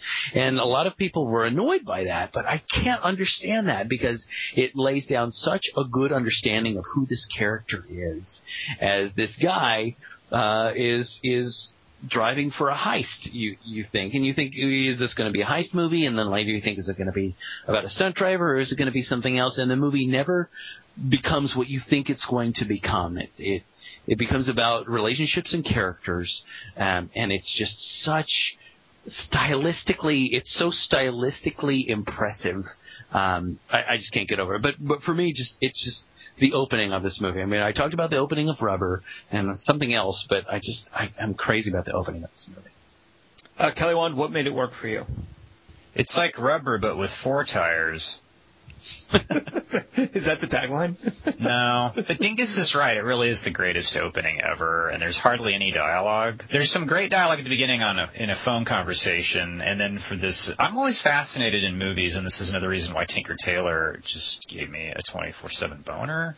I just love movies about people's work and like what they do from 8 to 6, like what spies do from 8 to 6. Oh yeah, I gotta go down to bookkeeping and slide a thing in the briefcase thing. But this Ryan Gosling's job and the way he approaches it and how he uses the tools at his disposal. And I'm also a big fan of like movies that show how really smart characters like work systems for their own gain. I always find that fascinating. And I just loved how the Gosling. And that's not even what the movie's about. It's just like a throwaway, awesome opening, great character introduction to this guy's life. But there's so many. It's got the best Albert Brooks performance I think I've ever seen in a movie. And it's not funny at all. What made it work for me, I think this was probably and I love using this word, the sexiest movie of the year. Like, Drive is just so sleek and sexy and sly, and it's very understated, not necessarily in a flashy way. And I think this is Nicholas Winding Refn's ode to, like, 80s action movies, and it specifically reminded me of Michael Mann. But what's more, there's that, aside from that being part of Nicholas Winding Refn's direction, just Ryan Gosling as a character he's so good in this as this kind of laconic, laid-back, powerful guy. And what I was thinking watching it, I wasn't around for like when Steve McQueen was a hot deal. And when I go back and watch a Steve McQueen movie, I don't really get it. I'm like, what? What's the big deal with him? And I watch Ryan Gosling in Drive, and I think, oh, this must be how people saw Steve McQueen.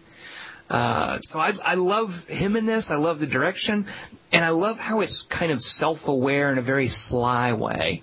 Like the opening shot or not the opening shot, but an early shot when he's picking up the car for his first job. He goes to meet his like sidekick, Bryan Cranston. He's going to pick up a car, and they're walking down a long garage, and the camera's tracking along with them. And as you're going down the garage, there's all these incredibly sexy, like 70s muscle cars, one after the other, after another. And I'm just a guy like me who loves those muscle cars. I'm like, oh God, this is so hot. And then you get to the end, and the car he's going to take is this like boring 2009 Chevy Impala. And I just love little touches like that. There's a brief fake out where you think maybe he's a cop, and that's where they tie in the movie's partly about Hollywood. And the movie is so beautifully shot in and around in L.A. Like I live in Los Angeles, so a lot of times when I see a movie set in Los Angeles, the same old locations. This is such like a fresh representation of cool things in L.A. I love how it's an ode to L.A., an ode to 80s car movies. Culture. When I think of car culture, Kelly Wand, I think of like the Fast and Furious movies. No, but we have like LA. For people who don't live here, it's a really big, annoying city where you need a car to get around generally. But the fact that Michael, what the hell's wrong with me? Ryan Gosling's character has like that's the perfect city for what he does. Like he's in the Hong Kong of right, sure. Driving is part of being in LA. Yeah. Yeah, and when Steve McQueen was a big thing, there was, like, this is maybe one way, this is what's awesome about Drive. I always got the sense that we were supposed to like Steve McQueen. Like, he was always considered likable, and there seems to be a little pressure to make Ryan Gosling's character likable in the movie. Like, it's just more, interesting. Are you saying that he's not like, or because I like him. No, but usually in movies they hit you over the head with it, like, oh, he likes the baby, oh, I don't know, he's not warm. I think that's what I'm trying to say. He's, you know what though, there's something. This is a really difficult thing, like for an actor to do, is like be the tough, laconic guy. But right. Ryan Gosling has such this kind of like a twinkle in his eye and a smile, and like he looks like he's joking around. There's a point where he's talking to Carey Mulligan. Because there's loud music next door, and she says she apologizes. She says, "I'm sorry for the music," and he says, "I was about to call the cops." And he doesn't smile as he's saying it necessarily, but it's so like playful. He's got this sort of warm playfulness, like the line, "Hey, you want a toothpick?" This kid comes in and is showing him this Halloween mask, and he says, "Scary. You want a toothpick?" I mean, even though he's being like the laconic tough guy, I mean, there's something just like so charming and likable about him that I don't see in a guy like Steve McQueen. Go ahead, Dingus. He's sweet. He's tough and sweet, and I hate to say the word sweet because it sounds so goofy, but he's sweet with the kid, and there's stuff that's going on in the background when he's just dealing with the kid, and it's not that made up hero, I'm going to give you a teddy bear thing. I don't know. That's what I'm saying. That's what's good about it. That's what I was trying to poorly express. It's a subtle thing. And the thing is, that means, I mean, I think is no secret. Drive, Nicholas Winding Refn is not, he does not shy away from violence, and Drive is certainly no exception. So that when the movie gets brutal, he fully partakes of that. And to see a sweet, likable, but laconic, tough character in a violent situation, I mean, to me, it just fits together beautifully. So the next movie, now we have 3 more movies to go. Now we're getting serious. And we're getting so serious. This next movie was my favorite movie of 2011. It made 5th place on Dingus's list. My favorite movie of 2011 was Hannah. Hannah was... There were a lot of movies this year that I liked that were kind of slow and stylish, and even an ostensibly action movie like Drive was kind of subtle and understated. What I loved so much about Hannah, one of the many things I loved about it, is how irresistibly energetic it was. It just hurtled forward. It just had so much sort of pace and enthusiasm and energy. I would describe Hannah as a movie called Running Scared meets the non-sucky parts of Kick-Ass meets Bourne Identity.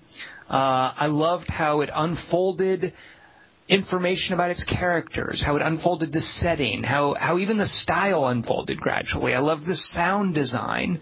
It's one of those movies, and it's one of those movies that I would say seeing a trailer of it could destroy the intended experience. So I loved going into Hannah knowing nothing about it, not really having expectations, and letting the movie that Joe Wright made reveal itself to me. And I mostly love that because at a time when action movies can be so sort of like flat and stale and formulaic. You know, we mentioned the top 5 movies of the year. They had things like Transformers and the Pirates of the Caribbean. Like the kind of action movies we get these days, I think are just awful. They're so rote. Yes. And I trust, in a weird way, I trust the genre of action movies even less than I trust genres like romantic comedy or horror, which have, there are lots of horrible romantic comedies and horror movies, but in a way they're at least true to the genre. There are so many action movies that are just not true to the genre, that just fall flat, they're poorly edited, or they rely so heavily on CG that I couldn't care less about the action. So in a year when so many of my favorite movies were slow or understated, one of the things I just loved about Hannah was that it was fast and dense and maybe not quite over the top, but certainly pushing the top. And it's ultimately, too, for what I'm describing as an action movie, it's ultimately a movie about a parental relationship, and I love that about it. I love the villain in it. It had one of my Kate Blanchett as the villain in Hannah. She was just fascinating. Oh, and my line, by the way, from Hannah is, kids, they grow up. Dingus, why was this number 5 for you? My line from it that I love, I've watched, I just love this line. I remember, but sometimes I wish you would read it differently. See, I do like the dialogue of Hannah. I'll give you that. This movie just reminds me of being a parent. I remember seeing it, and this is another one that I'm thankful that Tom got us to go see, and thankfully we got to see it together. I think Tom had already seen it, and we got to see it with him. And at some early moment in the movie, I realized, for me, this movie is a fairy tale about parenting, about a parent raising a child, and all those fears and excitement and pride that go into raising a child. But in particular, early on, the fears. I mean, the movie presents a heightened vision of the parent's duties and the things that he has to do to get his child ready to go out into the world. And then it's just... it also, like Tom said, it's an amazing soundtrack, one of the most beautiful sound designs of the year, and a great central performance from Saoirse Ronan. I freaking love watching this movie. This movie has not grown in my estimation since you guys saw it, and I was looking. I was feeling weary about having to listen to you guys talk about it. Although I do like the dialogue a lot, and if I do like the acting, and I like Kate Blanchett and Eric Bana and Saoirse Ronan. But I don't think it's unpredictable enough for my taste, and I don't like how he does his action. I think he cuts away from his money shots. I don't think he conveys a very clear sense of the spatial relationships enough for my taste. I don't understand why she shoots all the cameras in the room if she's leaving right after that. It's fine. It's just not. I saw 10 movies I liked better, including Bridesmaids. All right, well, let's move on to a movie you did like. Meek's Cutoff is the next movie. Kelly Wand, it was your number 3. Dingus, it was your number 3. It was my 7th favorite movie of the year. Kelly Wand, what made Meek's Cutoff work for you? I remember when I first saw it, I was mad at you for recommending it to me, and I was really annoyed because the other trend in movies is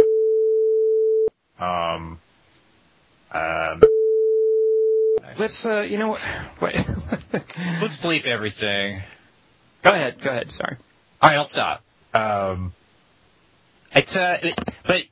if I'm gonna put Tree of Life on my list, even though it has I can't ignore all the stuff in Meek's Cutoff that was awesome. Just the way it was shot and the characters and the dialogue. The way you had to kind of strain to hear things because you were with the women and they're straining to hear things that the men are saying far away. And that they're all I don't want to see anything I say is going to ruin something, and I'm paranoid you're going to get mad at me. No, all you have to do, what makes it special for you? So the thing It's a great movie. The thing that stood out for me for Meek's Cutoff, and by the way, my quote, I don't have a line to quote, as Kelly Wand mentioned, a lot of the dialogue is muted, it works. My quote from Meek's Cutoff, if I could reproduce this, would be the squeak of a wagon wheel. It's persistent throughout the movie, and it has so much character. It's not a normal squeak. Go to a door right now, swing it, and see if it makes a squeak. You're not going to hear anything in your house quite like whatever wagon wheel squeak director Kelly Reichardt managed to dig up for Meek's Cutoff. One of the things I loved about it, many things I love about it, when I first saw it and saw that it was in what's called a 4:3 aspect ratio. Most movies are more rectangular, whereas a TV screen is more square. Meek's Cutoff is very square.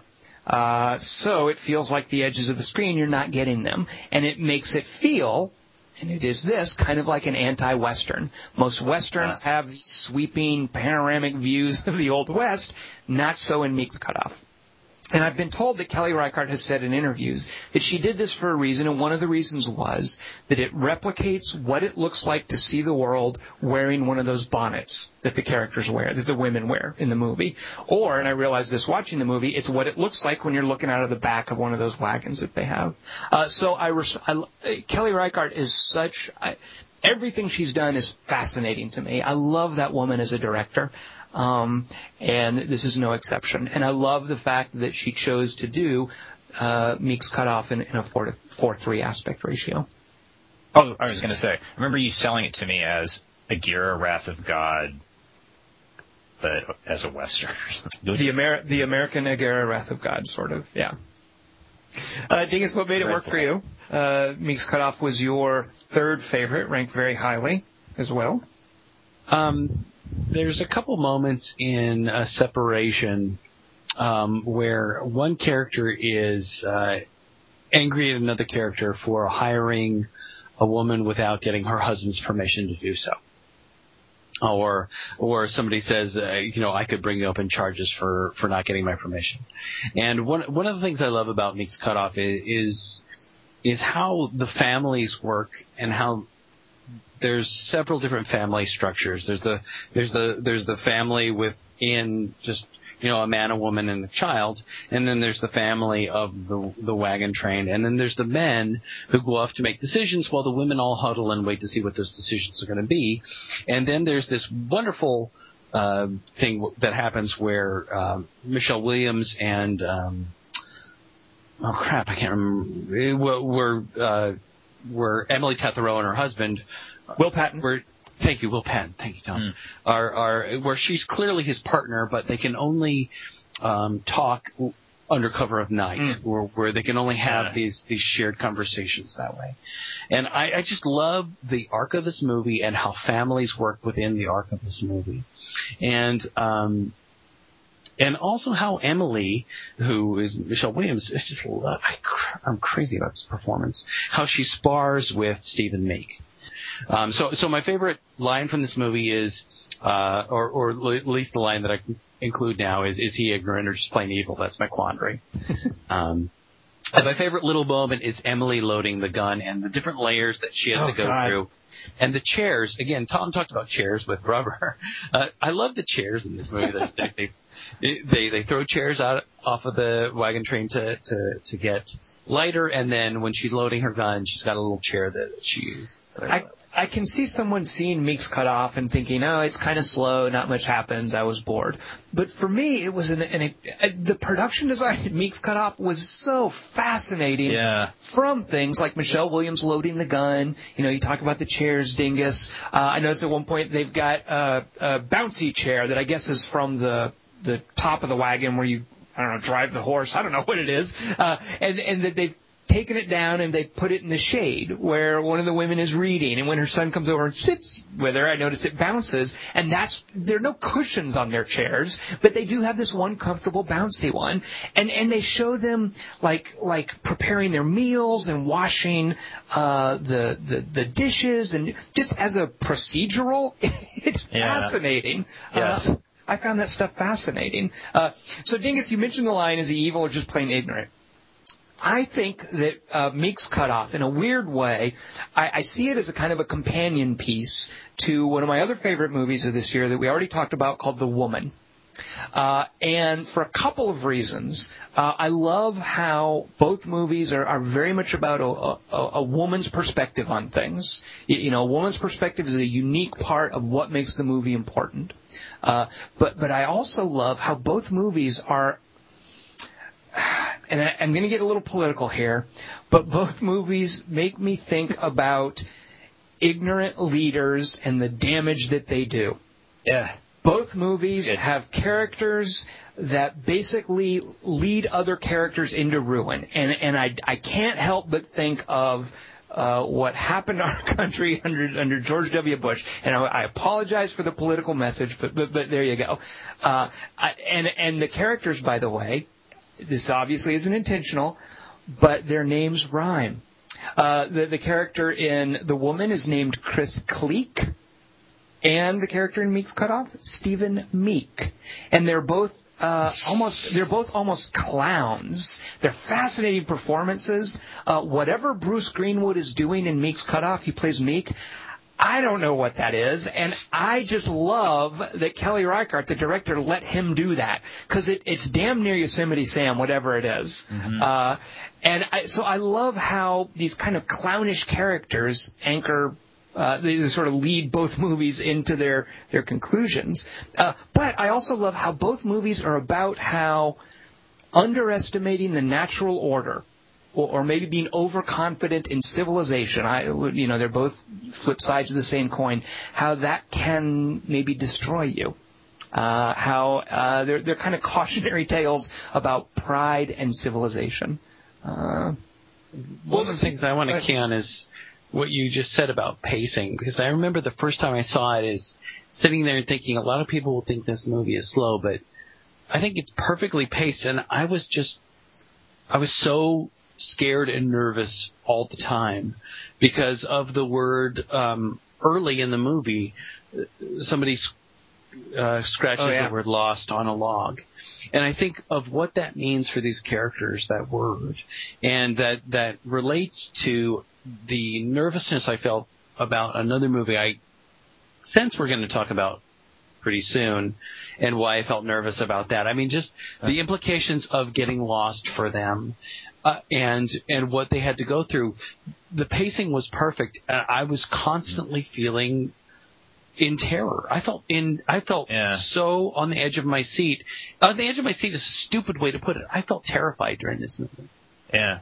The editing rhythms are really tricky, and there's also, and this was like, it's one of the first shots in the movie, and it's where I went, oh, I see what Tom's talking about, Agira now. It's where you see this little girl holding up a bird cage as they cross the stream with a little canary in it, like through these really turbulent waters, and it's just this frail little thing held aloft above this surging natural nightmare.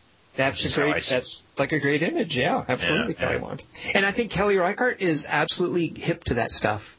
Like the second time I saw it, it's on Netflix Instant Watch, and I watched it this week. I noticed that the little boy, there's this scene where there's just people, they're just sitting around waiting to get underway, and the little boy is, I guess he's taking his lessons in how to read, and he's reading from the story of mankind being run out of the Garden of Eden. That's enormously relevant. You don't know that. Yeah, terrifying children's. Yeah. Well, yeah, and how an angel is set up to guard the Garden of Eden with, I think there's a sword. I don't remember, but I was going to back Dingus up on his sense of terror. Another thing that underscores that is just when you get like even awesome things like Quint's Indianapolis speech, like. The shot's clearly on him, and you hear his words very distinctly. But in Meek's Cutoff, there's a part where Bruce Greenwood's telling the story about someone you don't even know who's not in the movie that happened, and he's already in the middle of the story, and you don't even hear his words for a while because you're sort of you're down the wagon train a bit. And so there is that sense of like just a vastness and like this human voice in this giant wilderness, like barely, and just talk about nothing, probably fabricated. You mentioned that, Kelly Wand, but there's another shot where, and again, it's like I think Dingus said, a you hear their conversations. Maybe you said that their conversations you can't hear because a lot of times the movie stays with the women, and it's just the sound of conversations that are farther away that they're having. And there's even a great point, by the way, where they come to an important moment where the men are going to have to consult, and each of the men, one by one, hands over the reins to, I guess they're oxes pulling the wagon, hands them over to the women. Like, here, hold this, we have to go talk. And how it goes from each person doing that. It's like this great understood thing they do. You know, when a decision has to be made, the women hang back and make sure the cows don't run off or whatever, and the men gather and talk. But there's one shot, and there's so many great shots like this, where it's clearly, it's one of those distant conversations, and it just reminds me, Dingus, you and I were hiking out in Joshua Tree. We've done that a few times, actually, and there are times where you maybe fall behind or you're ahead, and you hear some of the other guys talking behind you a ways, and there's this great sense of the way sound carries over the distance in the desert, like out in the wilderness like that. And Kelly Reichardt manages to capture that several times in the movie. You know, this is what it sounds like when you're outdoors in the middle of nowhere, and there's someone maybe 100, 200 feet off having a conversation, and you just kind of hear it. I mean, the fact that that's part of the sound design in Meek's Cutoff, I love that. Because we live, it's like an Altman Cassavetes thing, because we live in cities and on Skype and in computer, like, we're constantly hearing human voices, we're so used to it, and then Meek's Cutoff is like the reminder that, no, we're the dissonance. We're the tiny thing you hear approaching and you can barely make out and doesn't make any sense because it's really just silence for millions of years. Yeah. Prairies and canyons. It's scary, which will tie into another movie we talk about later. All right. We got one movie left to talk about. Oh, one last thing. I was just going to ask you, because this was my first Kelly Reichardt movie. Is there another cool one? Every single one. Yeah. So, she's, I say every single one. I only know of Old Joy, Wendy and Lucy. Dingus, am I missing something? I don't think so. Those are the only two I know. She might have done some. Yeah. She might have done some shorts beforehand. Old Joy is, I think the less I say about them, the better. They're all very different. Old Joy is probably her most raw movie, I would say. But Wendy and Lucy is just fantastic. Okay, cool. So, Dingus already mentioned that we saw Hugo and were very disappointed. After we got out of Hugo, Dingus said, I'm worried about Chloe Moritz. And I poo-pooed you, Dingus. I was like, no, Chloe Moritz can do no wrong. But it occurred to me, Chloe Moritz had a lot of missteps. And as much as she was adorable and kick-ass, she was just so adrift in Let Me In and in Texas Killing Field, which I also saw this year, and in Hugo, that I'm going to do something terrible right now. I am going to take Chloe Moritz off the National Treasure Registry. Whoa. I know. You hate children. Now I agree with the audience that booed you when you asked the woman to silence her baby because you were trying to watch Piranha or something. So what that leaves for the National Treasure Registry, I think we have Catherine Keener, Marissa Tomei, Kelly Wand, and Kelly Reichardt. I'm going to put director Kelly Reichardt in Chloe Moritz's place. She's hot. She's hot. She's a woman from Portland. I'm not going to answer that, Kelly Wand. She's a, you know what? It doesn't. She's a genius. How about that? That's better than being hot. Okay, well there you go. She is so hot. They're all very different movies. But yet they all have a unique sense of her voice. Kelly Reichardt, our new national treasure, taking poor Chloe Moritz's place for the time being. All right, we are left with one movie to talk about. Dingus and Kelly Wand agreed for their favorite movie of the year. This was my number 2. It danced around my number 1 spot with Hannah, but ultimately Hannah is a movie I feel I can watch over and over and over again. I've seen this movie a few times. I could watch this several times. But Hannah is almost like comfort food. I feel like I could see Hannah infinite times. Take Shelter is our highest ranking, using our Byzantine scoring system, our highest ranking movie, Take Shelter. Dingus, what made this your favorite movie of the year? And give me a line from it. The line is anyone seeing this? That sums it up. I agree I like Dingus's choice.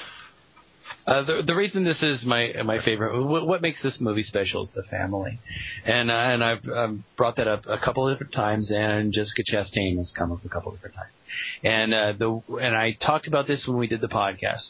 The way, especially she, but also Michael Shannon builds a family in this movie. It knocks my socks off. And the way Tom feels about watching Hannah, I can watch Hannah again and again too. But I can watch Take Shelter over and over again. I'm just crazy about the way this family comes together. I just think it is so beautiful. And you know what I just talked about with Meek's Cutoff terrifying me. As much as Meek's Cutoff terrified me, no other film terrified me as much as Take Shelter. I don't want to talk too much about Take Shelter because I think it's a movie that really it's so rewarding to watch it. Just not even looking at the poster, it's just so rewarding to watch it. And there's just so many little moments, like when Michael Shannon shakes his head to say no to his wife at one point in the movie. We had a really. I also mentioned one of my favorite disagreements we had, which was during Tree of Life, and another of my favorite disagreements was when we talked about this movie. I love talking about movies with friends, and the fact that we get to see this, I accidentally got to see it with Tom, and it just made me happy to be able to talk about it with you guys. I forgot about that. That's right. Wait, what was the argument? I don't remember it. The argument is about. Go ahead. We don't want to talk about it. The argument is about an. And I don't want to get into it now. If listeners want to delve into that more deeply, it's very easy. Just go to our podcast to Take Shelter, and you'll be able to get all that you need to get. It got Tom to invent the bleep Kelly Wand technology, now in effect. I forgot that it was one of those movies that had a very limited release, so there were only a few theaters that it was playing, and I just showed up, I think, one morning, whatever, thinking I'd go see it. And that guy over there looks like Christian. Hey, that is Dingus. It was the most random damn thing. Kelly Wand, okay, what made Take Shelter your favorite movie of the year? Your favorite movie last year was King's Speech, I believe. Yes. So this is this year's King's Speech. Yes, it is. Well, I don't have much to say about it that I didn't already say on the other podcast, but I mean, something always goes down the list if I can think of anything wrong with the movie, and Take Shelter just didn't. When I saw it, I didn't go, oh, I just saw the best movie I'll see this year. Although I thought at the time Lake Mungo was made in 2006. But it just doesn't have a flaw, and it also had my most favorite scene in the movie was, and it was just the least expected and predictable, where she's in the cafeteria scene. Bleep me again. All right. So you know what I'm talking about? Everybody who's seen it knows what you're talking about. And no one who hasn't is listening. Okay. My line from Take Shelter would be, can you deal with that? Yeah. So what I loved about Take Shelter, I have longer than any of you jokers, and this applies to people listening, by the way, I have been a fan of Michael Shannon. That guy, I love him. And I think you were with me, Dingus. I was once at a bar, and I saw Michael Shannon, and I totally had this man crush at that point. And I wanted to go say something. I didn't though, but I'm not the kind of do that. Paul Walker, but he's no Paul Walker, but yeah, he's better than Paul Walker, by golly. So I am so thrilled to see him given this kind of material. And he had done another movie with the same director a few years ago called Shotgun Stories. And the director and writer's name of Take Shelter is Jeff Nichols. Again, a fellow to watch. So I was so glad to see Michael Shannon given so much and just rising to the occasion. He's amazing in this. But I think my favorite thing about Take Shelter, so many of my favorite movies this year are what you might call zeitgeist movies. They're movies about contemporary, relevant issues. It's kind of a theme if you look at some of the things I really liked, whether it's Margin Call, what I mentioned about Tinker Tailor Soldier Spy, even Meek's Cutoff, The Woman. But more than any of the other movies I liked this year, Take Shelter is an amazing zeitgeist movie because it's about something vague and pervasive, and that is the anxiety that modern families must feel. I mean, how do you take that and make a movie about it? But that's what Take Shelter is. But the other movies have done this. For instance, Kelly Wand, in Tower Heist, if you remember. Yes, Tom. Matthew Broderick goes on the heist because he's worried about being foreclosed on his condo. Boo-hoo. In another movie I saw this year, the Dingus made me see a movie called Warrior.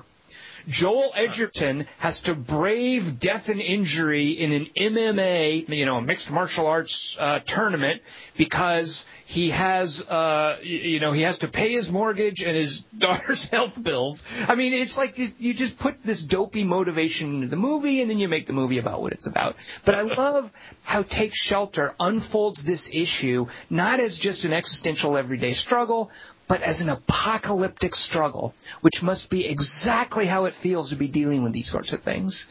And I love that about the movie. It's just, I love what that does with the story and with the characters. And it brings into play, well, you know what? I don't want to say anymore.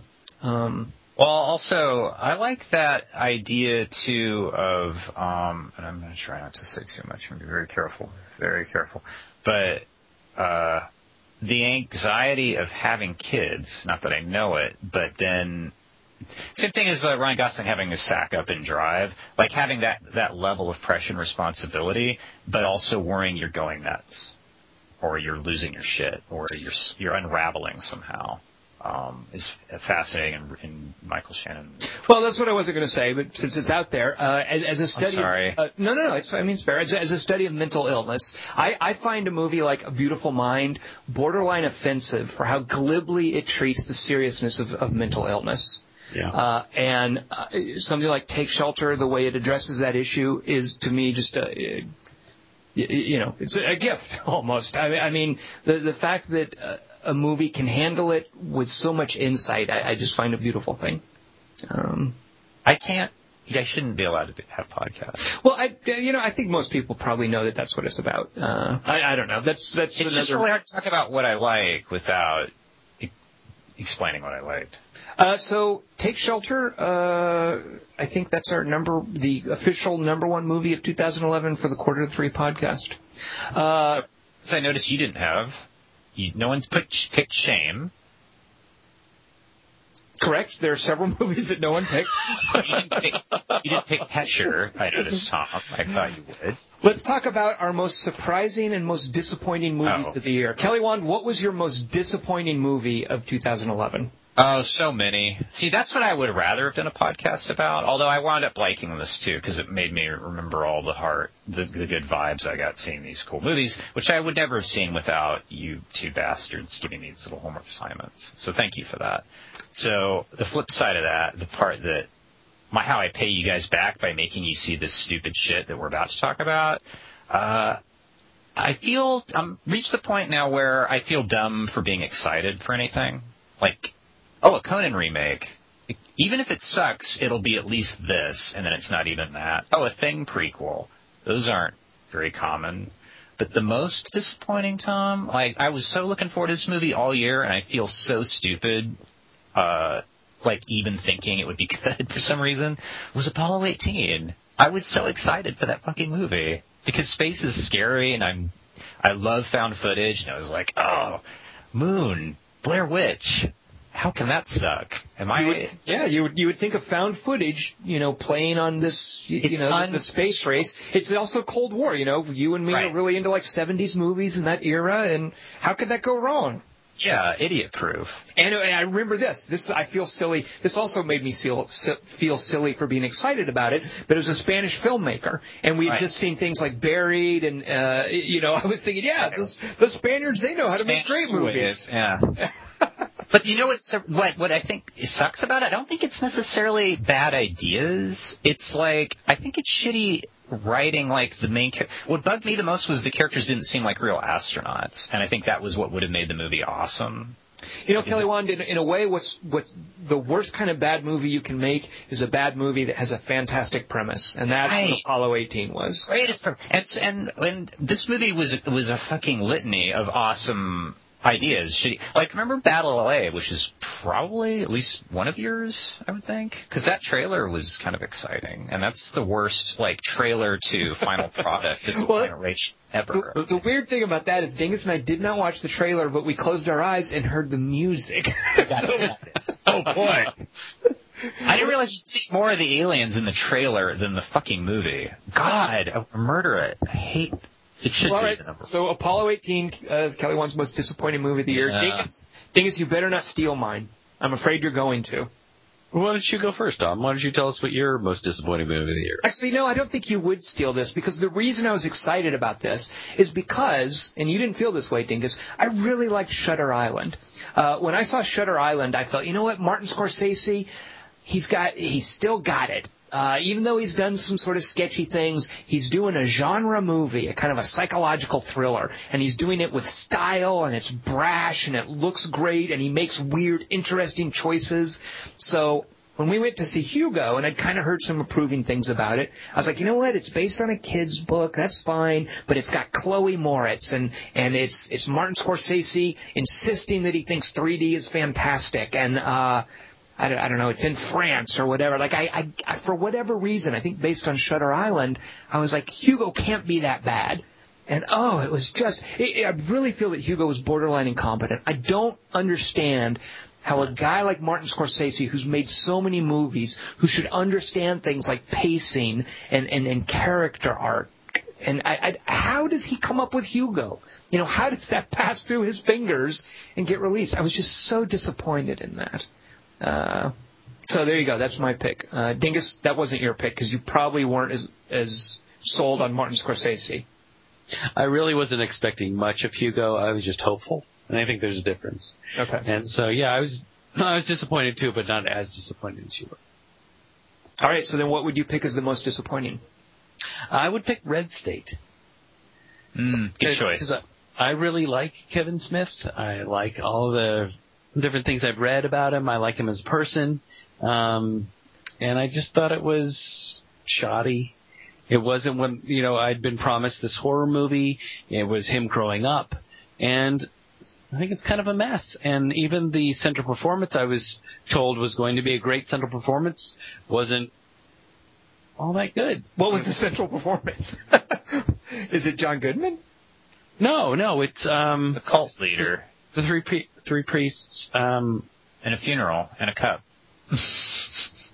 Dingus, you better think of his name, because if I can't, I can't think of his name. No, Dingus, what's his name? Michael Pere. Michael Parks, you're close. All right, I was close. Even that was and I would blame more the editing than the performance. Yeah. It just isn't. And the script. Don't forget the script. Blame the script too. I'm happy to blame the script. And I saw it in a situation where I was primed to really love it, and I was just so disappointed that he's swinging for the Coen Brothers fences and not even coming close. What? What? What are you talking about? Well, he thinks he's making Fargo, and he's not. Or Burn This. A little Burn This to it. Yeah, there's a lot of Coen Brothers, I think, in Red State. It's funny, Dingus. I think we are both victims of our fondness for a director. You liking Kevin Smith, me thinking Martin Scorsese's still got to have it. So just goes to show you, don't trust a director. Dingus, what do you like Kevin Smith from? Because I don't. He's not good. Dingus likes Chasing Amy. I don't know if you know this. Nah, couldn't get into that. And you know what? Here's the thing. I loved Zack and Miri Make a Porno. I mean, I was like on that. board with Kevin Smith. So, and it was a huge bomb. Because I'll let you speak for yourself, though. Why do you like Kevin Smith? I like him as a person, and I like him as a writer. I mean, he does these great... I loved Chasing Amy when it came out, and then I watched it again before we saw Red State, and it was disappointing because it's amateurish. I like Clerks. I hated Clerks, too. I've seen all of his movies more than one time, and they don't really hold up. But I like him. I like the talks he gives. He has a couple of DVDs. They're like An Evening with Kevin Smith, where he does these question and answers. And I even saw Red State during one of these Q&A things at the Wiltern Theater in Los Angeles. And I like seeing him talk. He's really good at that. Yes. And I like his writing. But so I wanted so much to like this, and that's why it's disappointing. He seems really pleasant, but I don't like his writing at all. And Quentin Tarantino seems really annoying to be around, but his writing's great. That's what I... Yeah, you tell me that after you see Death Proof, Kelly Wand. Oh, come on. All right, let's shift now to a more pleasant note. How about surprising movies Why is that of pleasant, the year? Necessarily? Hopefully this will be something that you were pleasantly surprised by. Maybe you wanted to instead pick something that you were unpleasantly surprised by. Kelly Wand, you know what? Actually, Dingus, you go first. What was your most surprising movie of 2011? By the way, I should say, yeah, okay, well, go ahead. Sorry. I want to say I am very sheepish about mine. I think Kelly Wand might be a little, well, Kelly Wand is pretty shameless, so I don't think he'll be that sheepish. But my surprising movie is a very guilty pleasure. I'm wondering if you're in the same boat, Dingus. One is okay. It's surprising because I heard it was going to be terrible, and I wound up really liking it, as opposed to another movie that I had no idea about, and it was a gem. So my most surprising movie is this movie called The Eagle. It's directed by the guy named Kevin McDonald, and it's Channing Tatum and Jamie Bell going to get something from Rome. What do you mean something? They're getting the eponymous eagle. The eponymous eagle. I freaking love this movie. It's this great bromance with swords and sandals, and I thought it was going to be terrible, and I watched it and I totally fell for it. I was completely surprised. I thought it was going to, and I guess it'll become a guilty pleasure because I really, really like this movie. Well, you say guilty pleasure, Dingus, but I think Eagle's pretty, undeniably good. I think of another, they're not sandals, but certainly swords. Ironclad came out this year from the director of a guy who made a movie in which Tom Hardy fights a Minotaur called Minotaur. There's a movie called Ironclad, which is very much like The Eagle. I don't think The Eagles should be a guilty pleasure, should it? I don't know. I just when I bring it up, people go, "Really?" Maybe they get it mixed up with the other one. So much. It introduced me to something I didn't understand, that whole, the line and Rome and all these things. I don't know this part of history very well. And Channing Tatum and Jamie Bell are great in it.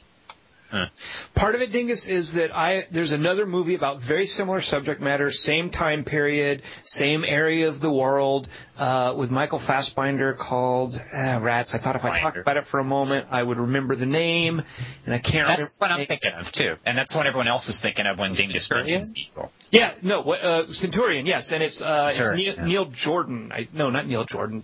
Neil Marshall, the Descent fellow. And it's awful. It's just terrible. It has no redeeming value whatsoever. Whereas I think the Eagle's flat out good, Dingus. I'm not sure you're allowed to call that a guilty pleasure.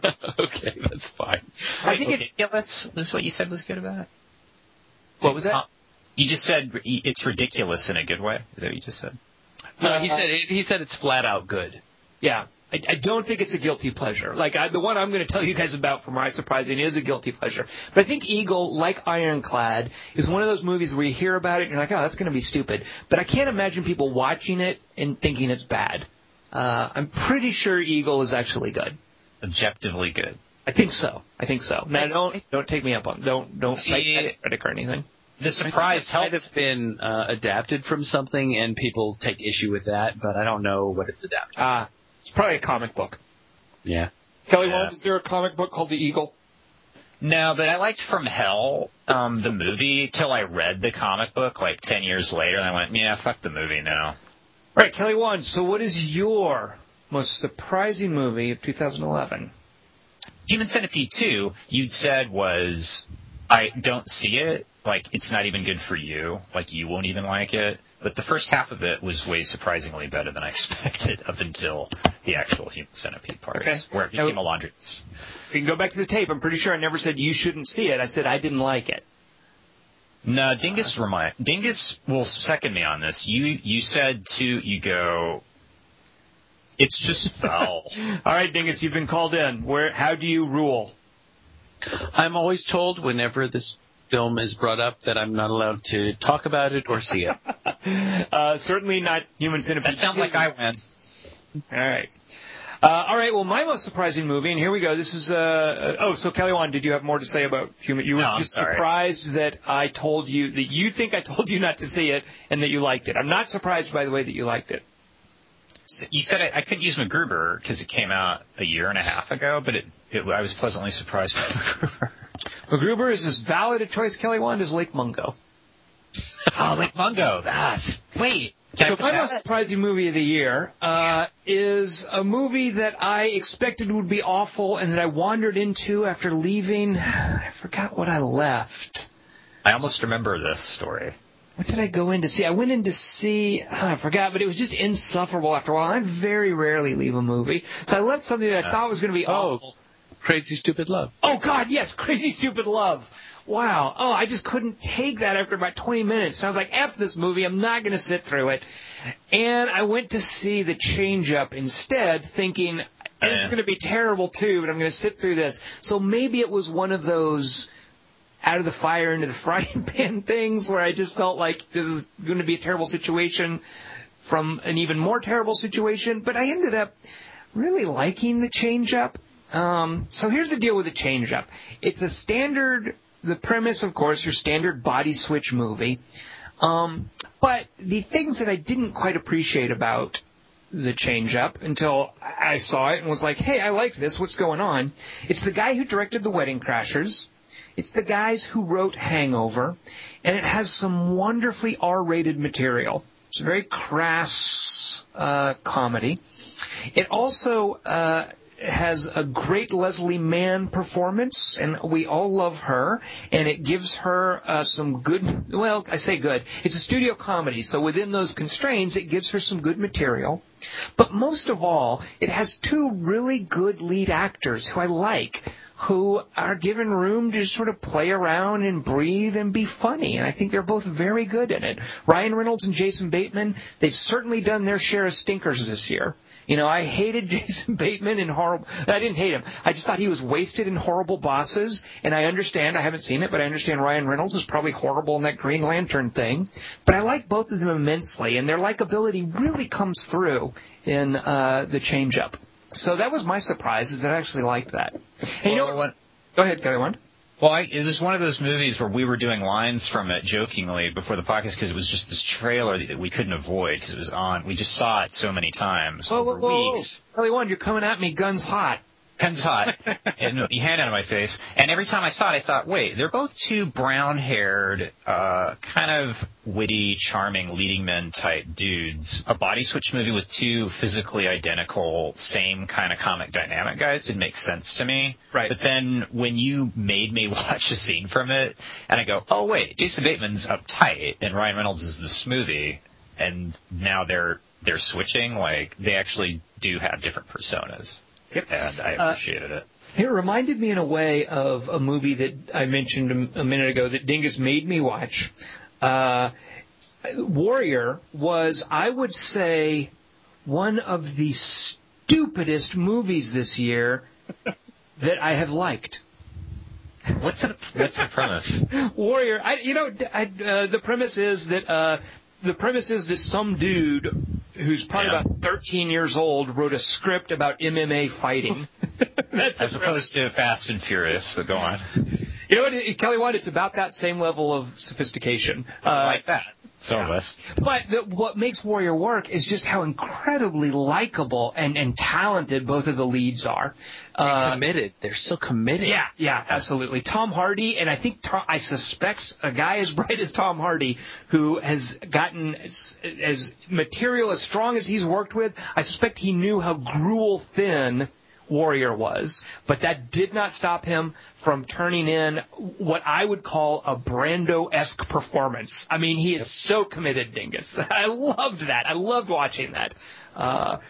So I think it's the same kind of thing with The Change-Up. If you get good actors who are likable and talented and committed, and both Jason Bateman and Ryan Reynolds are totally committed to the silliness of The Change-Up, I think that can overcome weak material. And I don't think the material, by the way, in The Change-Up is weak. I think it gets slighted for being a body switch movie, but it does some pretty smart things.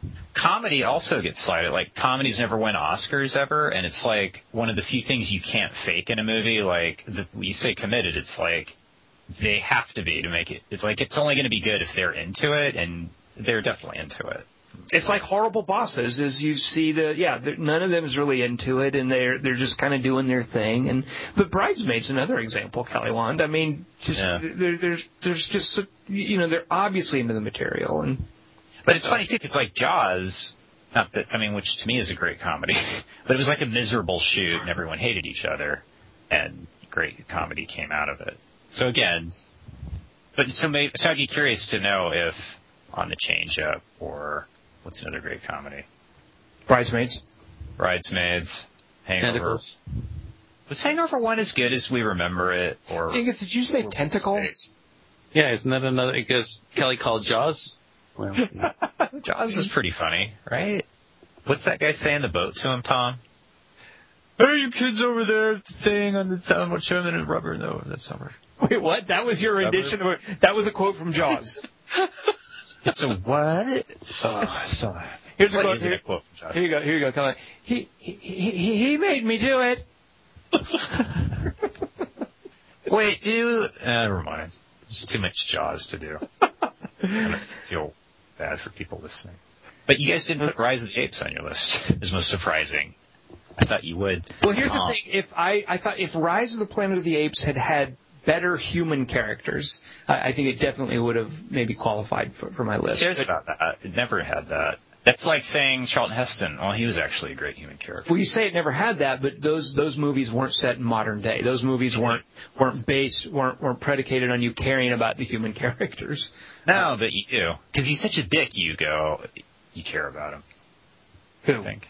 Who is? Charlton Heston in Planet of the Apes 1960. Oh, yeah. No, I don't know. He's damn dirty ape. You really are get into his head, man. But no, that was not. Tree of Life came close for me. Okay, so what were the things you guys struggled with other than Lake Mungo getting onto your list? Dingus, what were the things that had to fall off? Martha, Marcy, May, Marlene Sure. fell off after Win-Win. Mm-hmm. Super fell off. And I think the other surprising one was one that we stumbled upon together, which was Phase 7, which I really liked. Mm-hmm. That's a good choice for surprising. Yeah, but couldn't quite crack my list. Kelly Wand, what about you? It sounded like you had to struggle to come up with 10. Yeah. Well, Dingus gets his screeners, and you're just like a committed social butterfly. I'll go see a movie. I believe in the future. And I'm a lazy piece of shit. So these are movies I wanted to see and I was interested in. I think you guys saw. So then, like, if I say it, you tell me if it was good or not. Tyrannosaur? I wouldn't bother. Dingus? Dingus didn't see it. So Tyrannosaur is as you can see, Peter Mullen being fantastic in a few movies. Tyrannosaur is kind of a showcase for that. There's a great female lead in it, who's kind of fascinating to watch. But it's just one of those, England is so grim movies. So there's no dinosaurs in it. I'm not as interested in that. It's no Tree of Life. Rango? I didn't see Rango. Yeah, you know what? People who saw Rango talk about it with this sparkle in their eye, like, dude, Rango. What animation studio was that, by the way? It was Pixar, wasn't it? No, please, that's no Pixar. It's not Pixar. It can't be Pixar. It's DreamWorks. That makes me not want. If that's true, that makes me not want to see it. Yeah, so I didn't see Rango, and I didn't see The Skin I Live In. I may be over Almodovar. I don't know. I guess I should be that. I've never seen an Almodovar. Rango is Gore Verbinski, by the way. Just so you know. I knew that, but what? Isn't it some? Is it DreamWorks? You know, I heard a clip from it. It was just so clearly Johnny Depp talking that that kind of celebrity voiceover, and Dingus, you've talked about this, just kind of turns me off. I don't know. It's Nickelodeon. Yeah. Your favorite movie studio. War Horse, I know you guys laughed at me when I wanted to see it, but I like animals and World War I shit, although I'm a little suspicious of this whole being nostalgic for using horses in war, because I don't think the horses would be. I think when the Jeep was invented, they probably went. Finally. Does that happen in that movie? It's the Jeep invented. How do you feel about the swelling John Williams score in Tintin, Kelly? That was him. That's how I feel about it. It's just going to be your standard schmaltzy. I mean, I like horses. Is it CG or what? I don't even know. Dude, I watched Tintin. I didn't even know if it was in 3D or not. I made them give me the glasses. They didn't know if it was in 3D. That fucking Titanic preview that's not in 3D, even though it's supposed to be for 3D movies. And I'm watching. There are real horses in War Horse. There are actual horses. They're actual CG horses. Any notable performances, Dingus? Is there anybody you're like, oh yeah, this is worth seeing because he's good? No. All right. No, the thing is, I watched A Separation, and I was just so floored by those performances that watching, Peter Mullen's in it, but he just has, there's just so much cartoonish, I'm dying. It just doesn't work. Ugh. I think I watched Lake Mungo, and then we saw Conan the next night, and I was like, ugh. It sounds like War Horses for kids. It's for kids who love World War I horses caught in barbed wire with mustard gas, artillery shells going off all around. Into the Abyss, Tom. No? Is that where you're telling me to go, or that's a movie? No, I'm asking you if you saw it. Dangerous Method. Oh, I didn't see Dangerous Method. Rats. Did any of us see that? That gummit. No, but Cronenberg and Mortensen are 2 for 2, so I don't know why you guys are giggling every time I saw it. And do we need to see it, Dingus? That was number 2 on my most disappointing list. Oh, ouch! I don't trust Dingus on Cronenberg though. I think we just. I don't trust Kelly Wand on Cronenberg after seeing that Rape Slug movie. Wait, saw Shivers? I watched that after you recommended it. It's about slugs that make people rape people. You didn't like it? You're an idiot. You know what? It's not that I didn't like it. I told Dingus my takeaway from seeing Shivers after all these years is as follows. David Cronenberg is a tool. Shut up. It is so amateurish and just the cast. Oh God, it's just icky. I hate it. You're wrong about Breaking Bad. Her weight gain makes perfect sense for the story, and you're wrong about Armageddon, and you're wrong about whatever we're talking about. Here's something else I'm wrong about. Dingus wasn't crazy about this, but I really found it pretty irresistible, and that is The Artist. Didn't make my list, but I just was so charmed and won over by The Artist. Now, it is, granted, a little, I don't know, flighty, maybe insubstantial, ethereal, whatever. It's not a heavy, serious movie, and that's fine, but I loved what it was doing, and it totally won me over. Dingus wasn't into it that much. My mom fell asleep during it. Dingus, thoughts? Did you fall asleep? It's delightful and charming, but as I said to Tom, I liked it better when it was Singing in the Rain. I heard the soundtrack's awesome. It's not. It's repetitive, and at a certain point in the movie, you go, "Are you going to change songs anytime soon?" I didn't even know it had music. The problem with The Artist is that, for me, it suffers from raised expectations of everybody saying it's the movie of the decade or whatever. Dude, it's silent. It's fucking great. Plus, Dingus hates French. 1, 2, 3, not only you and me, got 180, that's 3, when I'm caught in between, counting 1, 2, 3, la la la la. Wait.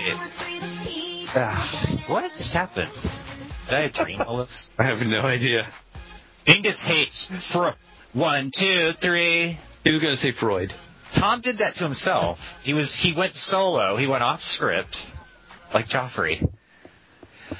Unfortunately, if we do the Britney Spears segue after I say something, the timing screws it up. So what I had claimed is that Dingus hates French people. And you thought that was a good 1, 2, 3? Are you crazy? That's not a sex joke. You know what? Do you understand how rap works, Senator? Kelly Wand, I'm going to have to turn over the Britney Spears to you from now on. I agree. That's all I had. I just think we're coming up on 4 hours right now. Wait, 1 more hour. Why'd you guys say Melancholia so much? Someone else was telling me it was good.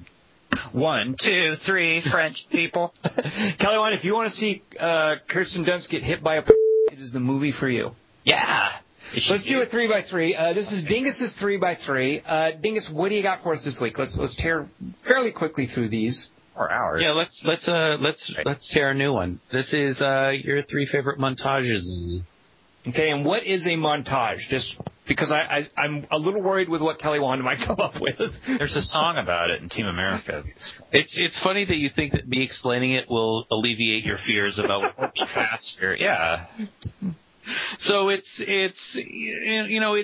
kind of dovetails off of Kelly's from a couple weeks ago about transitions, but it's a sequence of images in a movie that usually has a song that goes over it, and it usually provides a transition.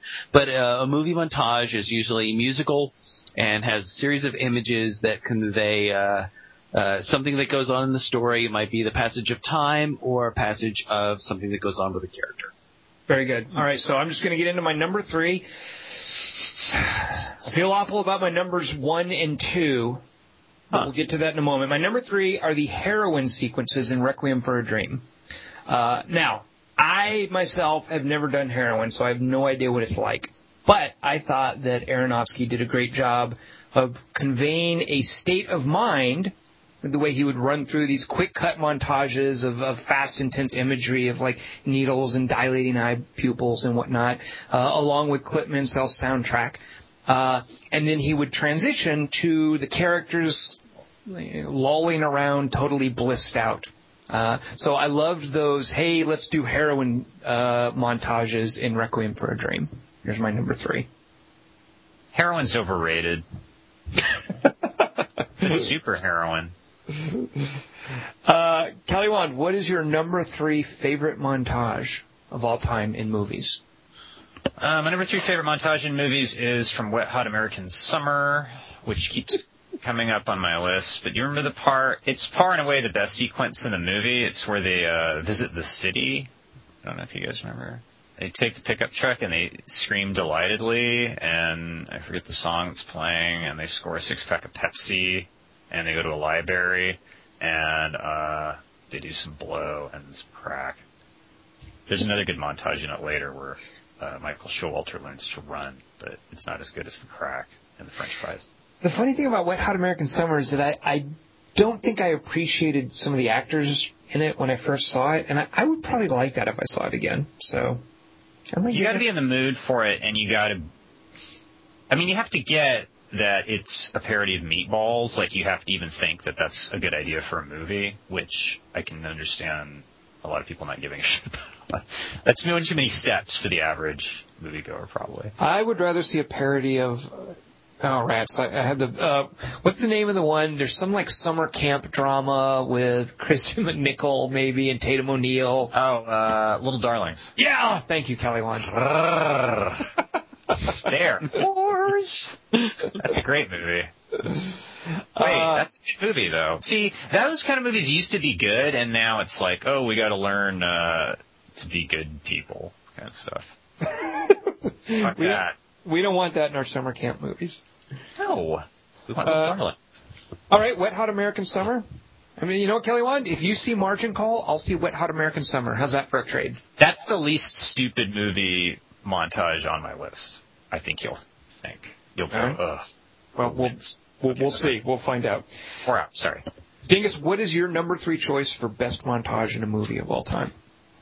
All right, this is the one that made me start this list, and I don't remember the song, and I feel stupid, but I remember the montage pretty well. And it's from the movie Funny People. And there's this awful, I think it might be just Adam Sandler singing a song. But for me, and this is actually fairly pertinent to what just went on in my life.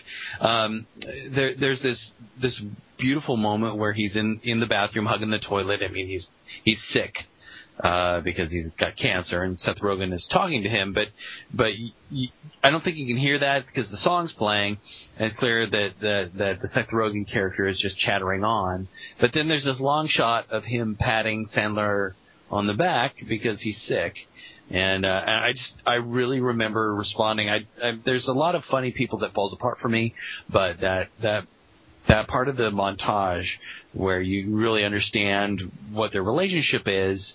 My kid was sick over the holidays, and so that thing where you have to sit next to your friend or somebody who's your loved one and pat them on the back while they're throwing up. That Funny People montage, I really love that. Kelly, when have you been on that date? I wish. I have to pat myself on the back and on the front. All right. 1, 2, 3. My number 2 favorite montage. Now, here's where, you know what? I'll wait till my number 1. My number 2 favorite montage. I'm going to cheat a little bit. I'm going to play the music. So I want you guys to tell me what movie is this from. Uh-oh. Oh, that's an easy one. Give me something hard, fool.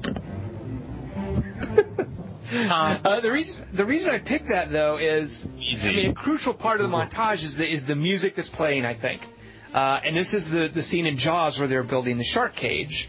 And I think this is John Williams has done a lot of music, and everybody knows the little 2-note thing from Jaws. But this thing right here, listen to this. Yeah. It's like the Jaws theme, but like, we could be with our own music. I mean, has John Williams ever done music that good? I feel that's his best piece of music. So I love that scene in Jaws. It's where they first come together. They're working together, I think, for the first time. There's not someone at cross purposes. Hooper isn't disagreeing with Quint about what they should do. It's they're all collaborating to build this cage to drop Matt Hooper into the ocean. It's absolutely epic. That comes and I love that montage. Is out of the movie. So. Nope, there's not. Quint is still there. What's the matter with you, Kelly Wand? Am I gonna have to dock you on your Jaws score? I'll bet you $5 on the air. All right, I look forward to. How am I going to spend this $5? Wow. Did you watch it? Like you know how stupid I am right now. Kelly Wand, I know Jaws. Hello. I know Jaws so well. There's even a shot of all three of them. What are you talking about? Here you go, Kelly Wand. This is like the cage. He thinks the quage is retarded. He wouldn't help make it. First of all, it's not a quage. It's a cage. Second of all, Kelly Wand, here's how I'm going to prove to you. I'm going to remind you of a scene where you will know for sure that Quint is present for the building of the cage. Are you ready? I'll give you a line. You can get this little needle through his skin? No, I can't do that. But if you get me close enough, I can get him with this. And Hooper holds up the bang stick, like that stick that he puts the drugs into. You remember what I'm talking about? Where Quint's holding the needle? That's before that. And then they don't. Why else? No, of course, that's exactly where they did. Although now I'm thinking, wait, the boat's already collapsing when Quint dies, so it can't be. The boat is sinking. Quint dies, and then the ship starts sinking immediately. Yeah, that sounds kind of. All right, so next time you see me, you can pay me the $5. But doesn't the cage? I just can't picture Quint helping them make the cage. Like I have no memory. That's exactly the beauty of the montage, is that Quint is finally on board. You know, that whole, you go in the cage, cages in the water. Quint's finally on board. You know, they're at a point where they've got to do this. This is the only thing left to do. I'm misremembering it as Quint's dead. We got to make this cage because now there's only two of us, and now our options are the stupid cage and nothing. Nope, they make the cage, they lower it in the water. There's that great scene, and I love that scene too. It's just a great little bit of character development, well, not development, but it's just like this great, you know, where you see how scared Hooper is when he's down there in the water ready to put on his diving mask, and he says, I ain't got no spit. You know, spit into a mask, and his just mouth is so dry knowing he's got to do this. And in the script, there's this. Where's Quint? Detail. Quint's behind him. Quint is the one doing the winch to lower the cage while Brody is handing him his mask. And he does the great moment where he taps him on the head and points at his glasses because Hooper's still wearing his glasses. Doesn't something tragic happen like right before the cage? Like, am I? Well, Quint freaks out and is trying to pull the shark inland, and he burns the engine out. He basically cripples the orca. By the way, something else I noticed, I did watch it recently, Kelly Wand, so, something else I noticed, I don't think I knew this before, Hooper is wearing a wedding ring. Yeah. Wow, I had never caught that. I've seen Jaws 50 times. I don't think I'd ever noticed that before. That means there's an old woman in Piranha 3D who's a widow now. But also, Brody hands him a gun, and then he hands it back to Quint. He's banging Ellen Brody in the book, as I've mentioned before. So it's like. So I was thinking about this. We'll do our brief. This is a regular feature on our podcast. We'll do our brief Jaws diversion. I was thinking about this. In the book, Hooper gets killed, and I kind of wished that he'd gotten killed in the movie. Yeah. Well, the way it's also too just really implausible. Like, what's he doing while Brody's doing all this stuff? Well, the shark tears up the cage and then conveniently pulls out of the way so that Hooper can swim out of the cage and then go hide on the bottom of the ocean. Yeah, that works against sharks. I'll hide behind a rock. It can't, swim around the rock because it's an ocean. As far as doing this kind of Moby Dick-esque I Alone Survive to Tell the Tale, because that's a feature of Moby Dick, I mean, as far as doing that, I kind of wish that only Brody had survived. You know, the one guy who's scared of water, the guy who's an expert at catching sharks, and the guy who's an expert at oceanography. The shark got even them, but only Brody lived.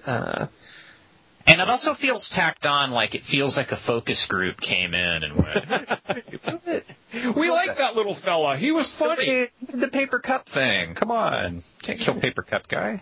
All right, so that's one of my favorite montages. And by the way, I want to say when I was a kid, I distinctly remember getting the Jaws soundtrack and playing the music, and I had a broken down old jungle gym in the backyard. It was just one, it was a swing set and a slide or whatever, and it was kind of old and rusty. And I went out there one day, and I put on that particular track from Jaws, and I tore down that jungle gym and pretended I was building a shark cage while the music was playing. God, you're weird. I am. I know. I was a kid. What are you going to do? Is that the weirdest thing you did as a kid? I got kicked out. Trying to make a flying bike. That's good. I got kicked out of the Cub Scouts for cutting the sleeves off of my Cub Scout outfit to try to make it look like a SWAT uniform. A SWAT vest kind of thing. Because I love that TV show SWAT. And I was like, I'm going to make my Cub Scout. What? SWAT? I got kicked out. Yeah. There was a TV show called SWAT. I love that you combine those two things. Like Cub Scouts and SWAT. And then you got, anti-authority. Boo. So how'd your flying bike work out, Mr. E.T.? I got a scar. Mm-hmm. And Jaws. Never mind. All right. Kelly Wand, let's go to your number 2 favorite montage, and how did you try to reenact it as a child? This one's dumb, but it's one I just tried to go, all right, the way I come up with these lists is whichever ones I still remember after decades. Because I'm really annoyed about stuff that's still in my forebrain that's kind of useless, and a lot of shit I should remember I don't. And I've reached that age where I forget entire blocks of my life where I thought I was watching Ski Patrol 10 years ago with my brother, but it was really Snowboard Academy. I think we all have been there. Did you ever see the Vanilla Ice movie, Cool as Ice? No? Okay. Well, I don't want to spoil too much about it. But he's a rapper, like a white rapper named Vanilla Ice, but he's street, but he has this crush on the honors student girl. So he and their date together is they go to this house that's under construction in Winnetka or somewhere. It's like this, it's some random construction site, basically that Hesher would live in. And then there's a montage of them like just wandering through these corridors of lumber while really stupid fucking music plays. I love it. I also like the one in Breakin' with the hand signs, but that's my number 2. Cool as Ice. Thank you. All right. Cool Ass Ice from Kelly Wand. Dingus, what is your number 2 choice for your favorite montage? Best biopic ever. So it's Cool as Ice, not Snowboard Academy, right? Or Ski Patrol. Okay, thank you, Tom. I just want to make sure. All right, what are we on? Number 2? Number 2, yes. better than Funny People, but not as good as your number 1. The cage is after the engine. I remember now. You're right. I'm a fool, so you don't have to write, oh yeah, Kelly's an idiot, because now I know Tom's right. Oh no, I was, the moment you said that, I was, like I mentioned, I was pondering. But I thought Quint dying. I thought the engine dying was him dying. I got those two mixed up. I got the boat and the man confused. My apologies. Are you talking about the comedy Jaws again? All right, Dingus, what is your number 2 choice? All right, this is a movie I don't think anybody else in the world likes but me, but it's called World's Greatest Dad. Wait. And I thought Kelly was crazy with his Cool as Ice reference. Is it John Ritter? It's not. It's Robin Williams, directed by Bobcat Goldthwait. Actually. Oh, I kind of like Bobcat. I really like this movie a lot. World's Greatest Dad. And the montage in it is when Robin Williams is very good in this movie, actually, and I'm not a Robin Williams fan.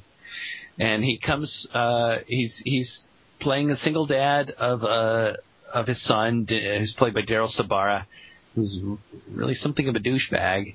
And And he's just a real jerk to his dad. And so his dad comes home and he finds his son has accidentally killed himself. And so this happens about 30 minutes into the movie, so it's not that huge of a spoiler. It's a movie worth watching. But the montage that develops, which is where the movie's going to go from there, which is what Robin Williams decides to do when he finds his son dead. It's just a beautiful little montage, and it's a song I'd never heard before. It's this weird little song called "Don't Be Afraid You're Already Dead" by this group called Akron/Family. I don't know how you would say their name, but it's spelled Akron with a slash and then family. I really love this montage. So there you go. World's Greatest Dad. That's weird. I think Mr. Mom has a really cool montage where Michael Keaton, to the Rocky theme, masters his vacuum cleaner, and he does it by using a remote control that makes it go into a room he wants. Thanks for spoiling my number one. Oh. Tom, listen to yourself. My number one is another montage featuring... Yes? Featuring Roy Scheider. Oh, wait. Blue Thunder. Marathon Man. Blue Thunder. There's no montage. Naked Lunch. It's the William Friedkin movie Sorcerer. And I like it even more than the Jaws montage because the Jaws is a better movie. But Sorcerer's a great movie. But the Sorcerer montage, the premise of Sorcerer is there's these guys that have come to desperate straits, and they end up in a small, unnamed town in South America where the main industry is there's an oil company, and it runs a nearby oil well. And the oil well blows up, and there's an out-of-control fire burning, and they have to get this nitroglycerin to the fire to blow up the well and shut it down. So it's about these men who agree to transport this nitroglycerin across a few miles of treacherous road to the oil fire. And there's a sequence where the four men and one mysterious assassin, you don't really know who he is, he's watching from the shadows, while the four men find and put together these trucks who are going to be every bit as much a character in the movie as the actual characters. And the montage has a Tangerine Dream soundtrack. It's a little dated, but I think it sounds great if you can put up with a little synthesizer soundtrack in your movies. It's good. But I love it, but it's just weird. It's like weird watching Sorcerer and hearing Tangerine Dream. No movies do that. Movie without them, so they're perfect for it. Yeah, well, I'm just so used to hearing that. But this particular montage, it is, and I'd forgotten how good it is. It's almost mythic in that it's a combination of elements like sweat, grease, fire, light, metal, rain. It's just men fixing trucks. It's just like so manly, and it's intercut with shots of the oil fire, like burning out of control, and this weird assassin dude watching from the shadows.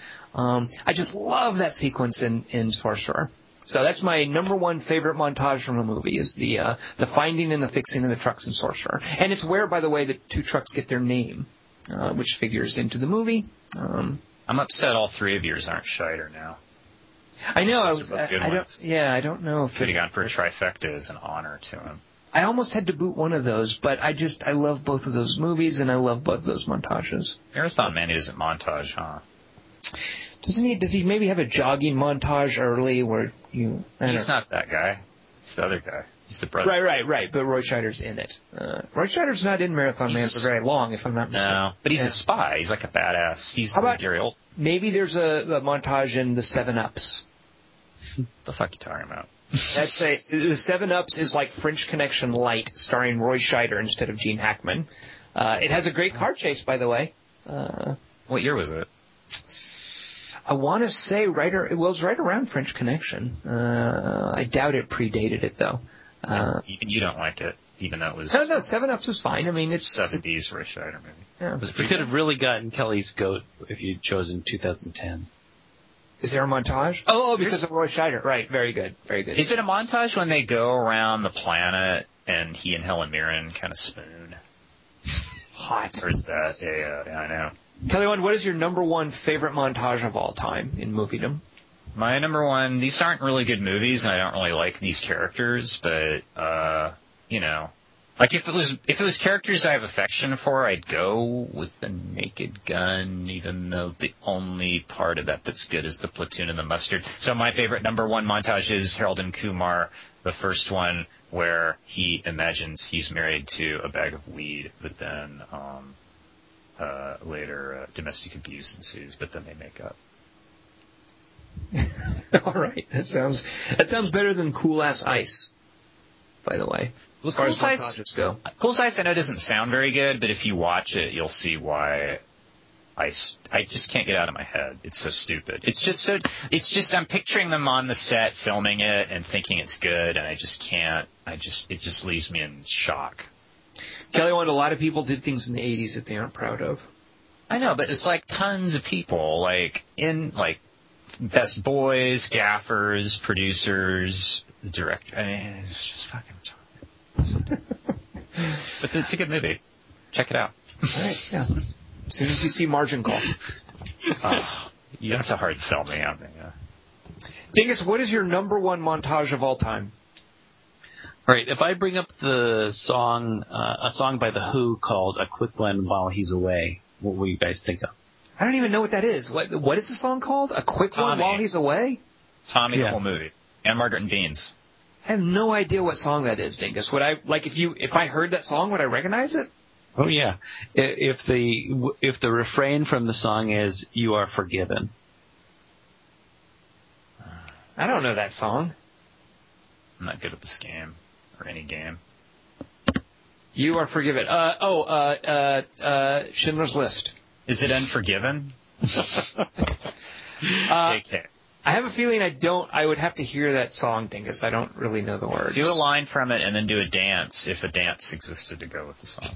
All right, here's the line from the movie. Why are all these bees in my hotel room? Oh, Max put them in here. Oh, I should have known. That's right. I meant to look, by the way, up. I haven't watched Darjeeling Limited in a while, but I got the Blu-ray of it. I meant to. I think there's a great montage in there, but There's a few. So I'm assuming Max is the character from Rushmore.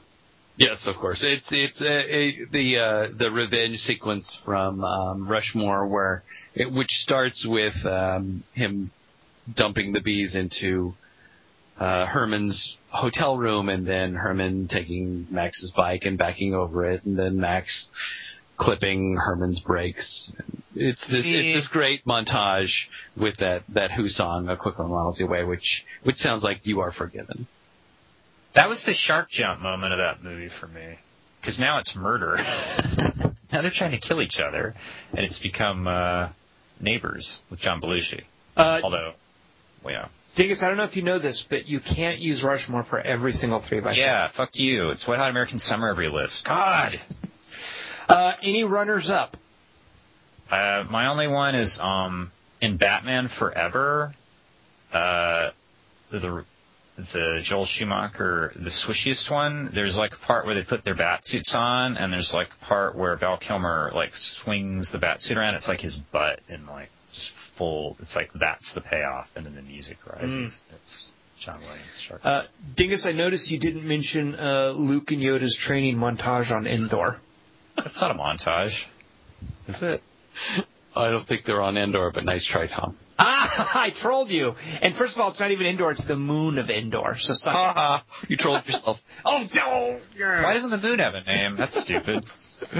I love the sex scene montage of Helena Bonham Carter and Brad Pitt in Fight Club. That bullet time, sex scene. Also, in Don't Look Now, the montage where they're having sex and then the clothes with the thing. I don't know that that's a montage. That's gross anyway.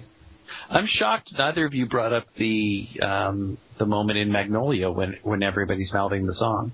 The whole movie's a montage. That's like a musical number, though. Yeah. Every musical's a montage. And by the way, are you speaking disparagingly of that scene, Dingus? Are you one of the people who doesn't like that in Magnolia? No, I'm greatly in love with it, but there's a lot of P.T. Anderson. There's Boogie Nights, too, but I didn't bring that up either. All right, well, let's do. You guys ready for next week's 3x3? Yeah. Yeah. All right, here we go. So we had a 3x3 about scenes involving like windows, like scenes shot through glass, I think is what it was. This is kind of like that, and it was inspired by a movie that we all were very fond of called Take Shelter, and these are scenes involving doors.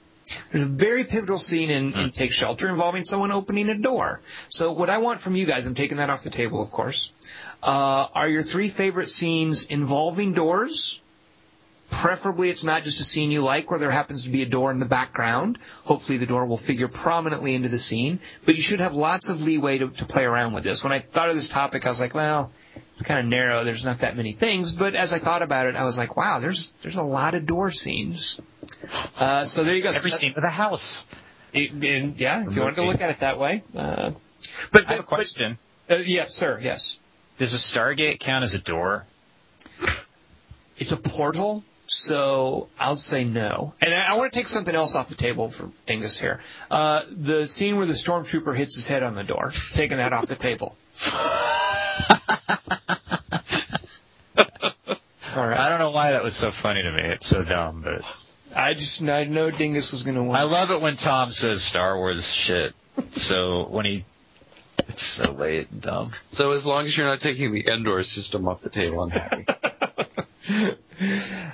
All right, so there you go. That's our 3x3 next week. Next week, we're going to do something a little different than normal. We normally see theatrical releases, but as was the case with many of the movies on our top 10 lists, we would like to occasionally acknowledge things that don't get a theatrical release. So that's what we're doing next week so that we don't have to see this crappy horror movie that's opening and whatever else is coming out. Good movies don't come out in theaters. That's not their function. You know, there are some things coming out later in January that I'm really psyched about. Next week, not so much. So instead, what we're going to do, next week, a movie is out now, actually, on video on demand called The Innkeepers. Now, you might look at The Innkeepers and think, oh, that just looks like a crappy horror film. And for all we know, none of us has seen it yet, it may very well be a crappy horror film. But The Innkeepers does have sort of a claim to fame that I would like to point out briefly. It's directed by a fellow named Ty West. Now, you may not know his name. He did a weird little indie movie called The Shooter, or The Shootist, not The Shootist, that's The Shooter, I think, which is weird, and I kind of recommend it, but I mostly recommend a horror movie he did called House of the Devil, which I love. It's weird. It's very 70s. It's different from other horror movies. It's not the kind of horror movie you get these days, but I loved House of the Devil. So The Innkeepers is the movie he just did. It's on video on demand, and we hope you'll watch it so that you can join us next week when we will talk about that, and we will do our 3x3 of scenes involving doors. So I am Tom Chick. I have been joined by Christian. Hold on, let me go through my notes here. Jesus. Mulkowski, I think. Sounds right. It's Christian Morosky. That's what I said. And also Kelly Wand. Reboot idea. Indiana Jones and the Kingdom of the Crystal Skulls, but replace Karen Allen with Byron Allen, the black dude. Oh, sorry. I cut you off too soon.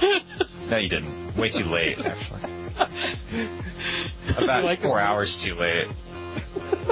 Do you like this music, Kelly Wand? I do. Actually, I'm kind of grooving to it, the way I groove to the Silmarillion. I don't know if you guys know, I picked this because it was one of the leading songs in 2011. This was on the top of the Billboard charts for 6 weeks. Wait, what is it? Why wouldn't you choose like Katy Perry's Firework? You know what, Dingus? Don't think I didn't think of that. It was either that or something by some woman named Adele, or there's a Lady Gaga song, which I'm bored by. So it could have been worse. This is, Kelly Wand, this is, by golly, I paid 99 cents on iTunes for this. I'm going to use it. This is Party Rock Anthem by LMFAO. Oh, LMFAO, of course. Yeah. I was watching. Yeah. I was watching Grease with a girl recently, and I was bored, and I went at one point, why don't they just sing songs about doing homework? It's a good point. And getting good grades. and helping out the community. That's what real teenagers sing about. I like you. I like you too. See how much fun we have? 5 hours. Take that, people who listen to this.